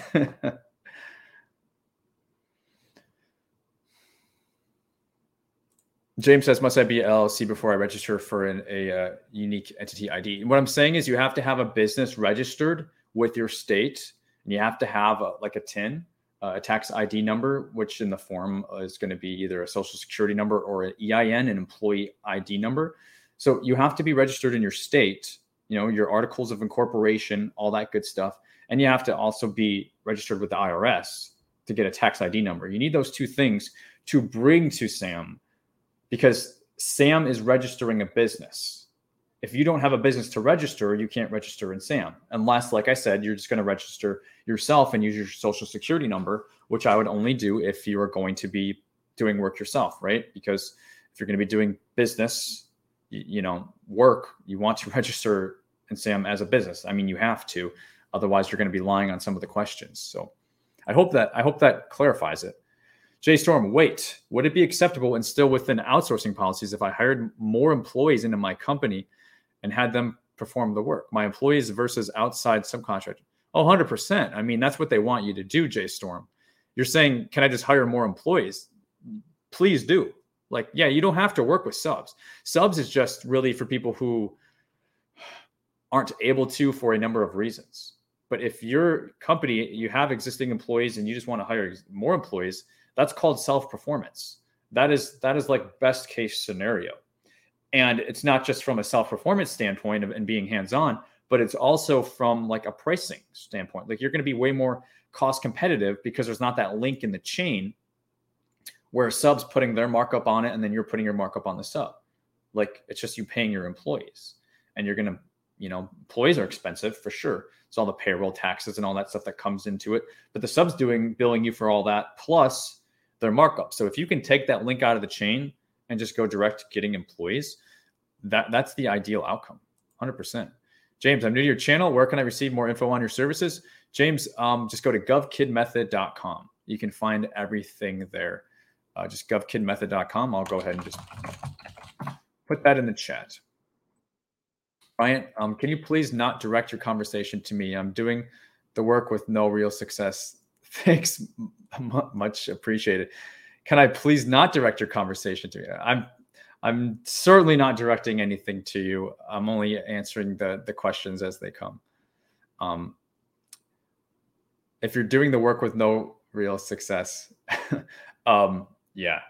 Just do the example that we're talking about. If that's really hitting home for you, and you're doing the work, then I certainly commend you for the work. I think the last final step is just that realignment that we talked about with doing an audit of the activities you're spending the time on. And also like how much time are you spending? And if you are, then it's just got to be the activities that you're doing. Sly, how I got started to alleviate the anxiety of government contracting is by becoming a reliable sub for primes, 100%. You guys, you can always do that. You can always become a sub if you want. I just always say like, you don't have to. But if you're wanting to really break into an industry and you want to be thorough and understand it and really like do work yourself and with your employees and all that stuff, you can do C2C, commercial to commercial. You can do B2B, business to business. And either you can try to work with a prime contractor or just do it in the commercial space. Do the thing. And I'm obviously an advocate of that. Like, but you don't have to stay there.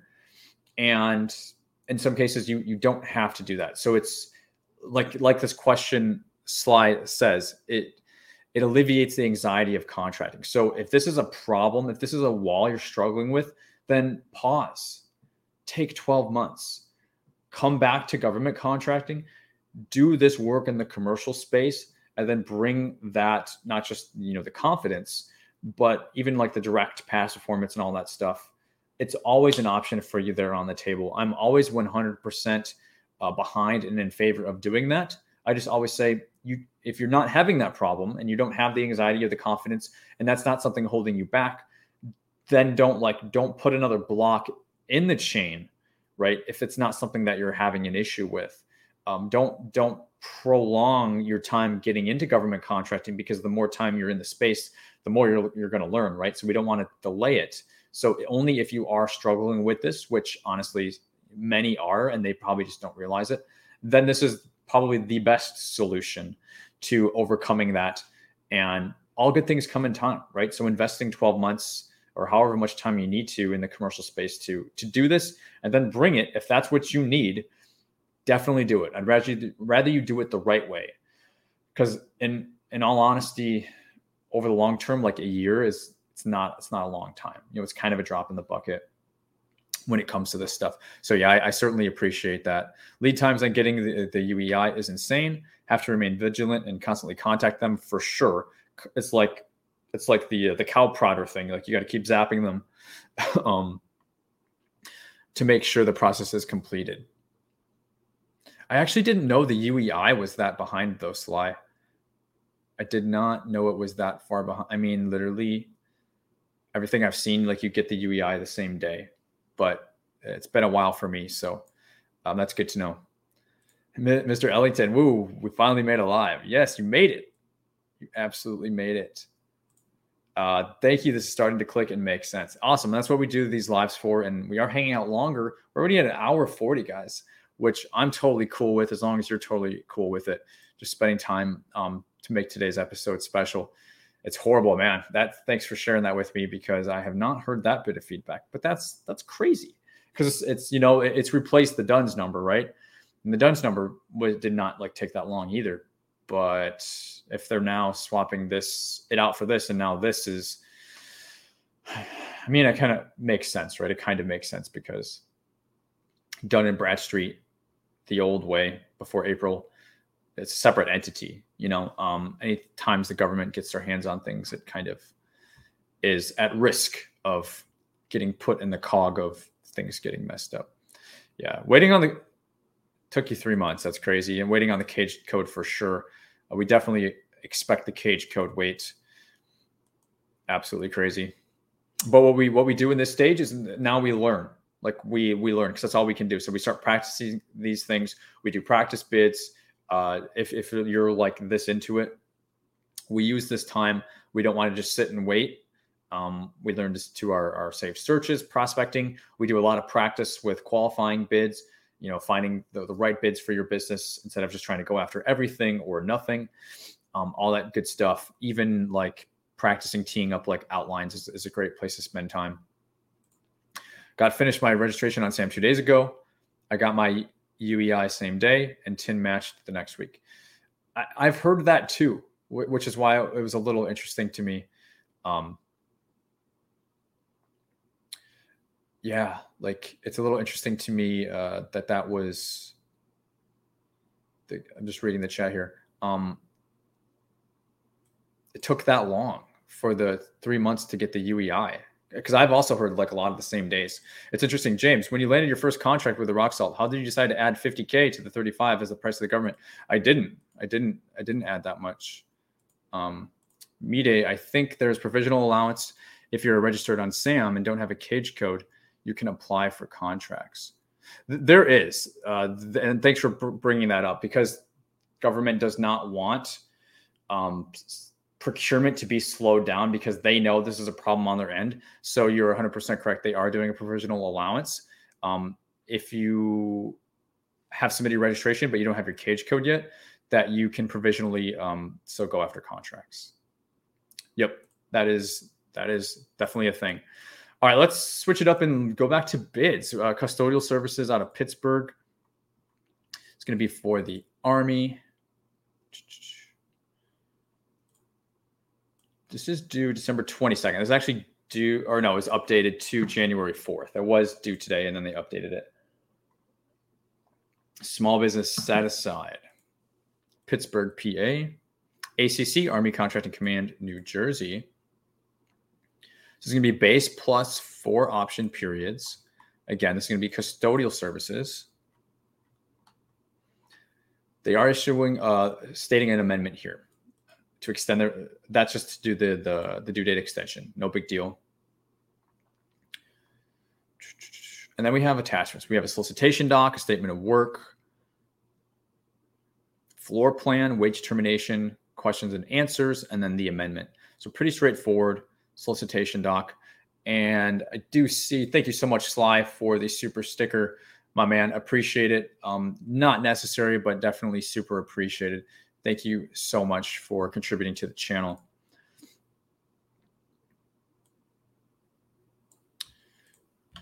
Our SF 1449 form, and $20 too, man. That's definitely too kind of you. Thank you.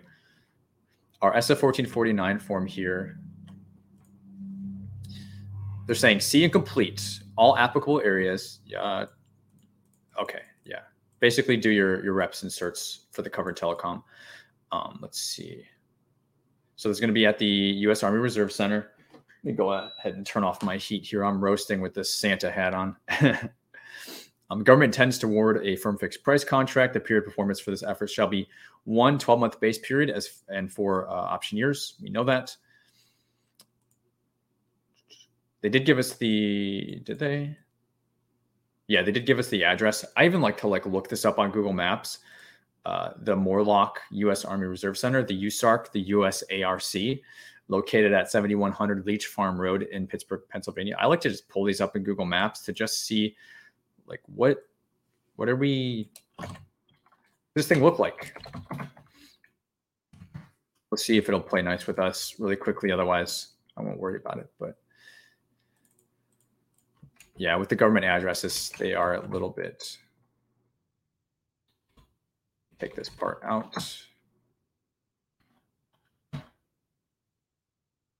Okay, so yeah, 7100. This is our location right here. Go to the street view. So definitely do this when you guys are looking at solicitations and when it's appropriate, where you have an actual place of performance. This just kind of, again, we try to assemble a picture, put a puzzle together. This is a big piece to that really starts to make things feel more comfortable for you. So you can absolutely, I highly recommend that you just do this. There it is. U.S. Army Reserve, Morlock Reserve Center. So this is where you're going to be providing those custodial services. Make sense? Man, we got the train going. Bryant Holmes, thank you so much as well for the $20 super sticker. Appreciate it so much. Thank you so much. Not expected by any means, but appreciate it. Another $20. Thank you so much. Appreciate you contributing that to our channel. Very cool. The government of okay, firm fixed price. We know this. Contractor quote must include unit and extended price for all the CLINs. Okay, SF 1449 page. The proposal shall include all personnel, supplies, services, management, overhead, and direct costs, G&A, and profit to fulfill. So basically, they're saying all of your expenses. We want it all. There will be a site visit on the 13th and the 19th of December. Both of those dates have passed already.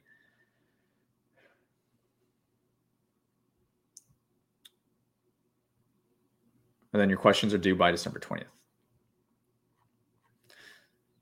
We're hit with our pricing cleanse, 12 months. And again, what are they asking for? So we haven't seen the statement of work yet, but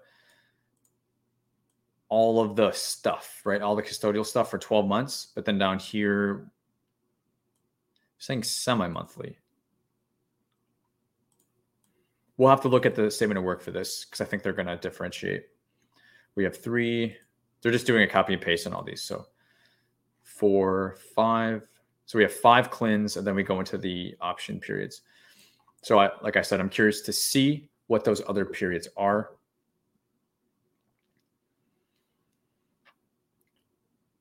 We have our delivery schedule. It's going to show us all of our period performance dates. This is actually supposed to kick off the 19th of December, 3 days ago. Okay, but see, a lot of you get geeked out about these. They are going to push these start dates back because they have also pushed back the proposal deadline due date. We have reps and certs. And I just want to know more about these tasks to better line up these pricing cleanses that they just copy and pasted the same thing for, so that I can differentiate the two. Scrolling. We do see government will award most responsive offer, lowest price. So we are seeing lowest price for evaluation.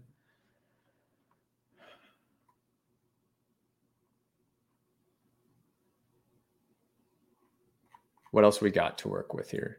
I think I didn't. Yeah, what's going on? My tabs are messed up here.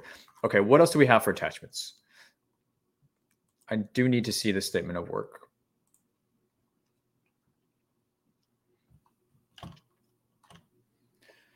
And JStorm, I see the question. We'll get to the question, and once we switch back over to chat. And the same for Mrs. D. Once we switch back to the chat, I do see your questions here. Looking for these tasks that they're talking about, hoping they will flesh this out for us. Specific tasks. Okay. Weekly services. So space cleaning, mats, waste containers, floor care, sweeping, mopping, restroom, sweep, mop, empty waste containers. And then here's the semi-monthly. Okay, so this is what I was looking for. Partly what I was looking for, actually.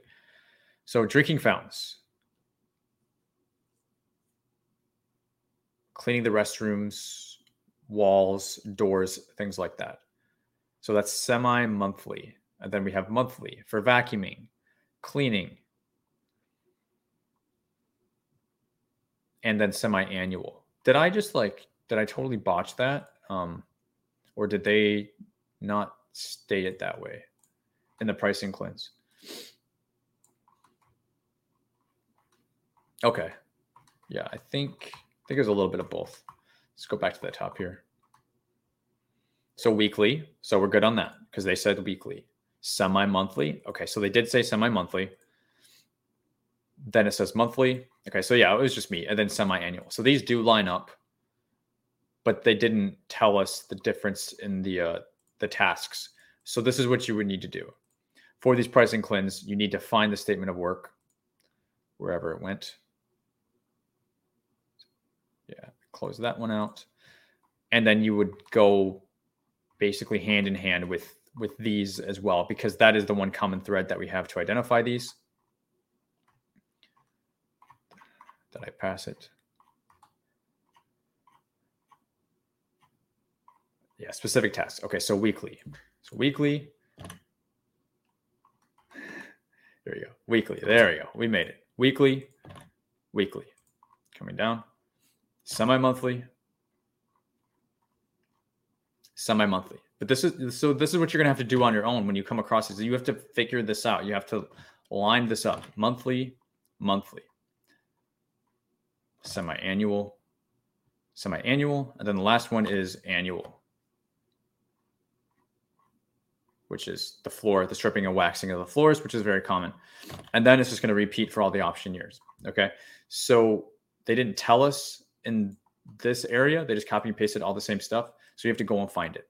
So you just have to be armed with these skills. You have to have this toolkit strapped onto your waist. So no matter what's thrown at you, you can figure this stuff out. Does that make sense?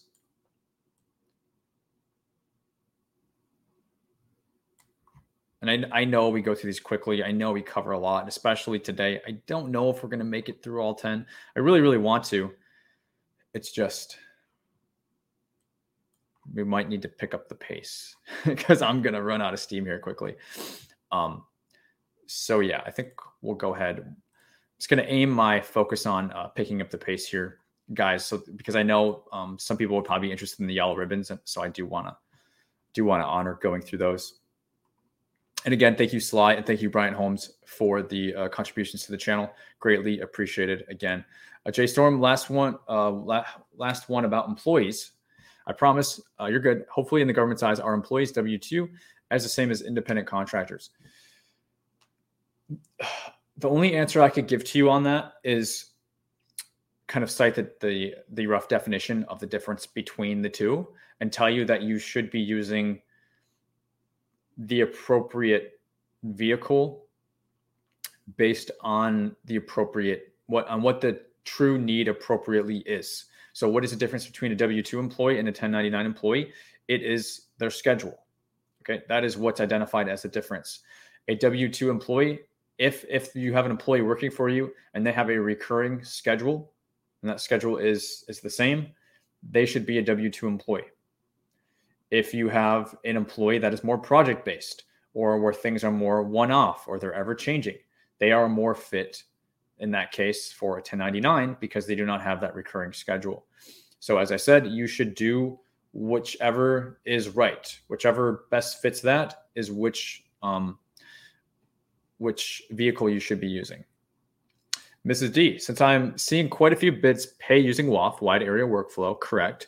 Should we go ahead and sign up for that program now? So when we win a bid, it will be done. Yeah, you certainly can. When you do win a contract, you do get assigned kind of like a POC on the contract to help you on the government's accounts payable side, that, because it's actually not the easiest thing or the quickest thing either to get set up in WAF. So you could certainly start taking those steps if you are able to doing that. It may be a little bit harder to figure out on your own, but if that's something you want to start making steps and strides to, I would certainly encourage that. Are we viewing a government contract? Yes, these are all government contracts that we look at. WAF was a nightmare for invoicing several years ago. Has it gotten better? I don't think a lot of things have changed in WAF. The clients, I don't compete for contracts with my clients, right? So I support my clients. So from this standpoint, I get the information from what they're experiencing. I haven't heard any negative feedback outside of what's usual for the actual process of billing and invoicing. What I have heard is just the process of getting set up. That's kind of what is on my my radar. For sure. Okay, so we're going to keep the pace going. We do have the Med VAMC shuttle services. Why do I feel like we looked at this one already? Small business set aside due January 4th. Wage determination 1-2. Past performance questionnaire. And then solicitation doc. And maybe an amendment.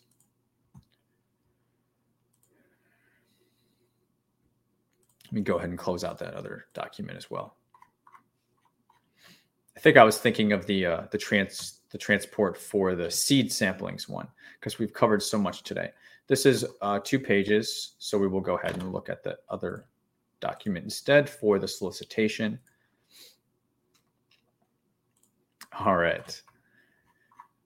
Shuttle services. Okay. Shuttling to and from the VAMCs, VA medical centers, and the CBOCs, the outpatient clinics, as they are referred. This is going to kick off. So that's interesting. They're saying this is going to kick off for January 1 of 2022. So we'll have to see, because that's clearly a year behind. Could be a typo.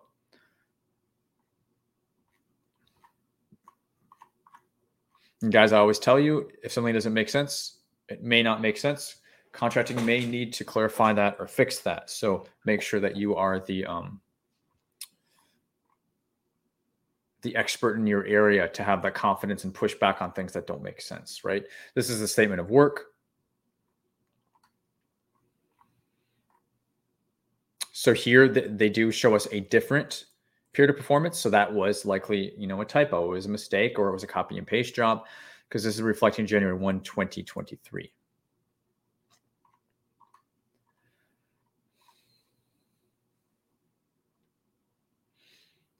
They're giving us a number of locations, including Walmart Supercenter, different VA centers. And they're talking about the bus arrival and the bus departure. The contractor shall provide transportation for authorized vets and their caregivers per the stops and times indicated below. So this is sounding like bus driver, which makes me think I'm sure that the government would be providing those buses, but I can't be 100% sure, but I'm like 99% sure. The contractor shall provide shuttle services Monday through Friday, excluding holidays.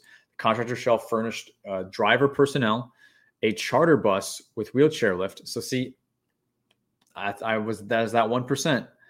The contractor shall furnish the personnel, a charter bus with wheelchair lift, wheelchair safety straps, with a bathroom, handrail, and a vehicle that can accommodate walkers and other devices used for mobility assistance. The bus shall be able to accommodate, so you're providing a bus for this, if you're not cluing in yet, 2 to 4 wheelchairs. And the bus shall be compliant with ADA. Okay, so this is not just drivers, it's drivers and a bus. They want this to be turnkey, which is interesting. Furthermore, they go on to explain the requirements of the vehicles and the equipment, Class B CDL license for the drivers,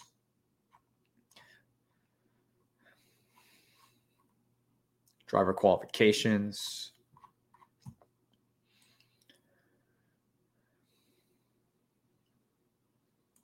and then we have our pricing cleanse here, guys. So days is our unit. DY would be days. So they're telling us for these different trips, 188. Do you guys see, we've done a lot today. Does this seem very repetitive to you? Because we don't usually do this many all in one session. I hope you're seeing that this is extremely repetitive, which is why I want you to get the reps in. I want you to get the volumes in, because when you do that, there's going to be a sorting process that happens. The stuff that you see over and over and over again is going to go in one pile. And then the stuff that's unique and that you haven't seen before is going to go in another pile. And then you're going to start to build your core fundamentals, your base. This is going to be how your reading starts to take off, because the things that you see over and over and over again, you're starting to know what they mean and what they stand for, which allows you to then build up like your willpower to tackle those things that you're not used to seeing. Okay. At the beginning, everything seems new. Everything's overwhelming. But through getting these repetitions in, you start to separate these things out to 2 piles, and you become more mentally freed up and available to tackle new stuff, right? And we're always getting thrown new stuff. Every bit is different. But so you just got to, there's nothing better you can do than to get these reps in at the beginning so that you free up that space so you can keep making progress. I hope that makes sense. You just got to do it.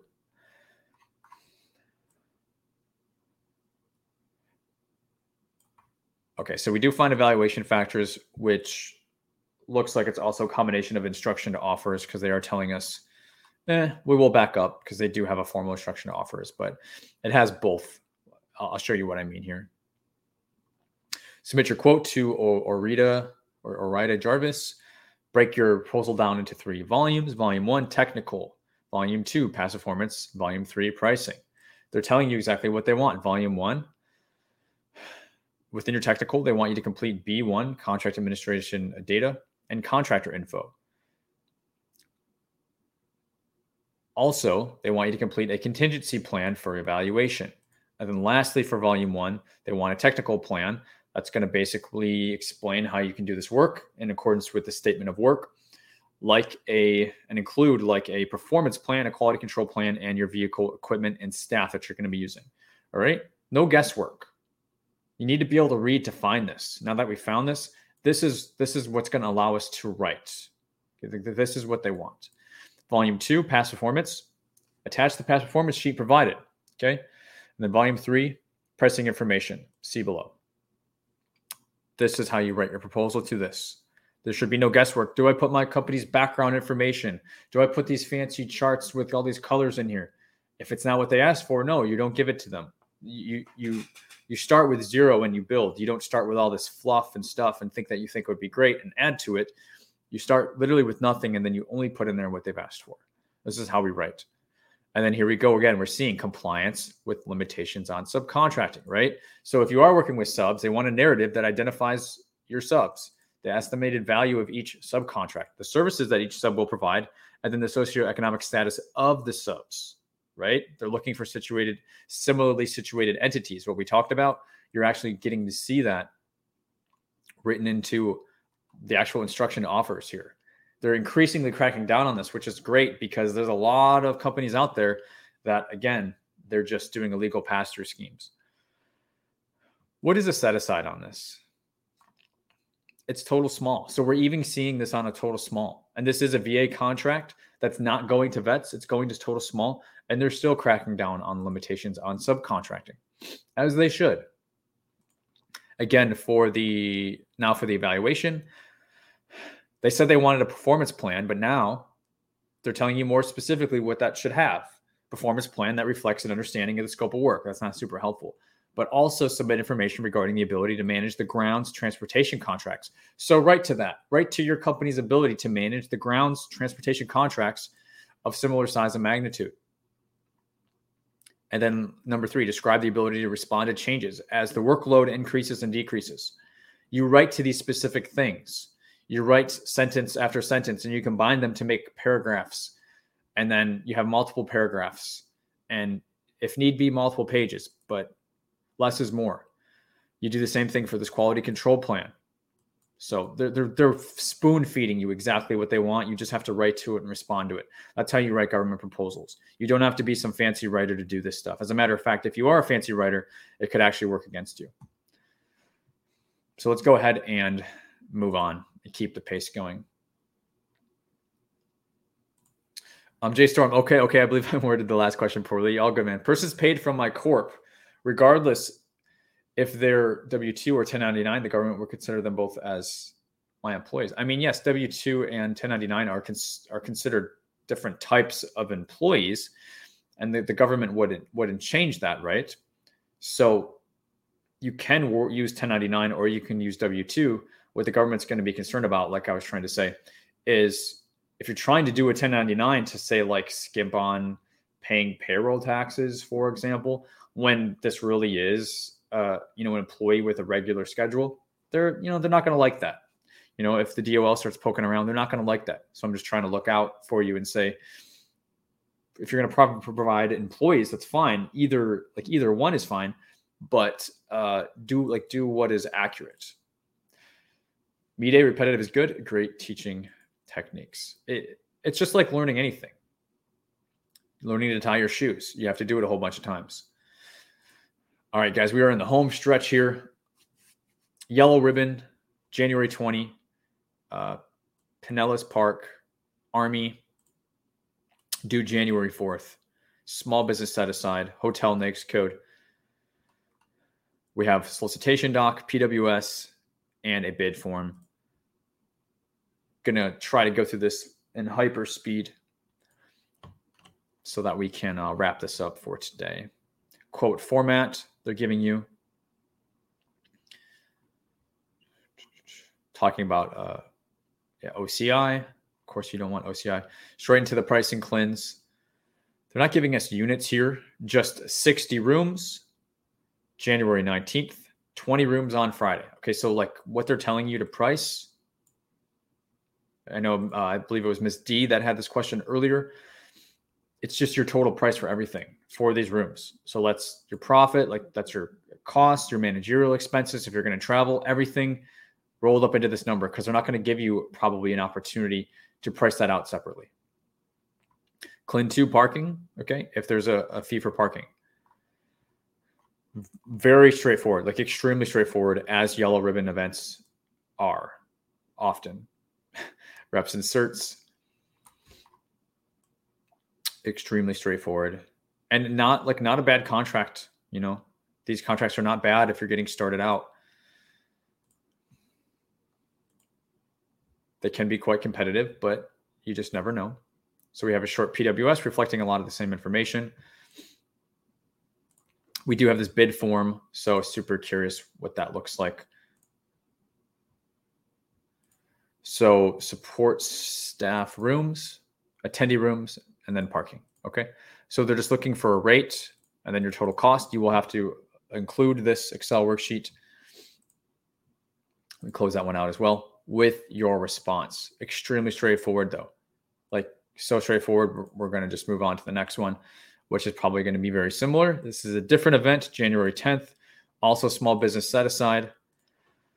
They're straight up telling us CLINs right on the listing description. CLIN 1, meeting spaces, breakout rooms. Okay, so 4 rooms in vendor area. And then CLIN 2, they want food. So buffet breakfast from 8:30 to 9:30 for 220 adults, 25 youth, and 15 children on January 28th. So just one day. We have a SOW and a solicitation doc. So these are not going to require any sort of lengthy proposal responses, volume breakdowns. They're going to be quotes. Quotes are due January 10th. It's like price only. And this basically consists of finding hotels in the area that are able to accommodate this. So they're also going to want this breakdown as well. So both yellow ribbons are always solid because you always know what you're getting into and you know what to expect. Mide, use their words to respond to the bid 100%. And that is a solid point. Always use the government's words because you're speaking their language, like very literally and very seriously. You're speaking their language. So we don't want to parrot back and just like copy and paste sentences out of the statement of work. But we do want to use those words because those words are going to be those triggers that let the government know that you are doing the thing that they're looking for, because they're looking for very specific things. Ms. D, with the yellow ribbon bids, do you have to bid on all CLINs? Yes, you do. You can't just choose which CLINs you want to go after and pick and choose. It's all or nothing, and that's very much the case with government contracting across the board. Yeah, I know. Like if you do the rooms without childcare, you have to do all of it. You have to do the childcare too. It's a good question. It's a good thing to know. All right, guys. Well, I know those last two were super quick, but honestly, they were extremely straightforward. There is so much more to learn about bidding and winning on SAM. What we do during these lives is really just a drop in the ocean, drop in the bucket. If you're looking for a step-by-step proven process to follow with weekly coaching, which is way more in depth than what we do here on the channel, to make sure that you're doing this right, trying to bid on and win contracts on SAM, you may be the next perfect fit to join our bid team. You can learn more and apply to book a call at govkidmethod.com. Thing is, with that, we are closed for the next couple of weeks, so we're not taking any more new applicants or any new applications or bookings. We will be kicking that back off the second week of January. There may be like one or two bookings left for tomorrow if anybody is wanting to get on the calendar to talk about joining our bid team. But that is, we're pretty much going to be wrapped up until the second week of January. Guys, I sincerely hope that you have an amazing holiday. Merry Christmas, Happy Hanukkah, whatever it is you're celebrating. It is truly like an extremely special time of year. And I hope that we can all just kind of remember the reason for this season. And if nothing else, just give a little bit more, be a little bit more forgiving, be a little bit more understanding. Love is the name of the game. And I'm not trying to preach right now, but I think that really is the currency that matters. I know it's really easy to get caught up in things. I certainly do. And I know that we all do get caught up. And I think we should just try to be a little bit less caught up in stuff this year and really remember what this whole thing is all about and what we're meant to do down here. And it's love, connection, each other. And hopefully we can all, bring a little bit extra of that over this next week, just because it's that special time of year. And Happy New Year to everybody as well. This will be the last live training of 2022, which is so cool and why I wanted to make it special. And we will kick the new year off as well in the second week of January. Everything's going to get going again.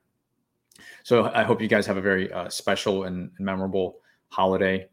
And I just hope it's very awesome for you guys.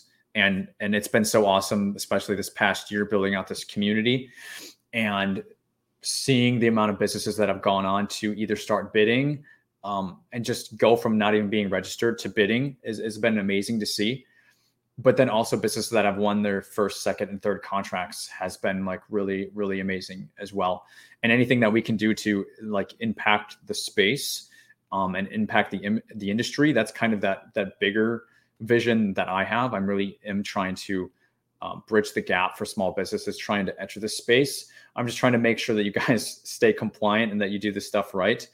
But also that you don't spend a lot of time and in some cases a lot of money doing things that are not going to be beneficial to you. These are all things that are part of my bigger vision and mission and like what I'm trying to, like I said, impact the space and bring and it's just so cool because I feel like we are doing that, even if it is on a very, very small scale, through the transformations and through the testimonials and through the people that I, see or hear from here on the channel. like we got War Dog on here, who is, what was it, like a month ago? I think you won your first contract. So it's just really, really cool. And it's really satisfying, and it's really, really exciting for me to see that impact. And I know, like, we're not the only channel, and we're not the only one. And thank God that we're not, right? There are other people doing this. I think government contracting is something very unique and very special, and it comes with its own challenges, of course, just like anything does. But it's just really cool to see people come into the space who are genuinely wanting to make businesses long-term out of this, do the work, do things the right way. And to see that happening is just the most inspiring thing to me. So that's all that I really have to say. Thank you for all of you guys. You subscribe to the channel. Again, thank you for Bryant and Sly for your contributions today as well. And yes, God bless everybody. Thank you for that, Me-Day. And Bryant, happy holidays as well. I'll be signing off now. We'll see you all in 2023. Be safe. Remember the reason for the season, everything, whatever that is for you. And we'll see you guys in a few weeks. Take care. Bye, everybody.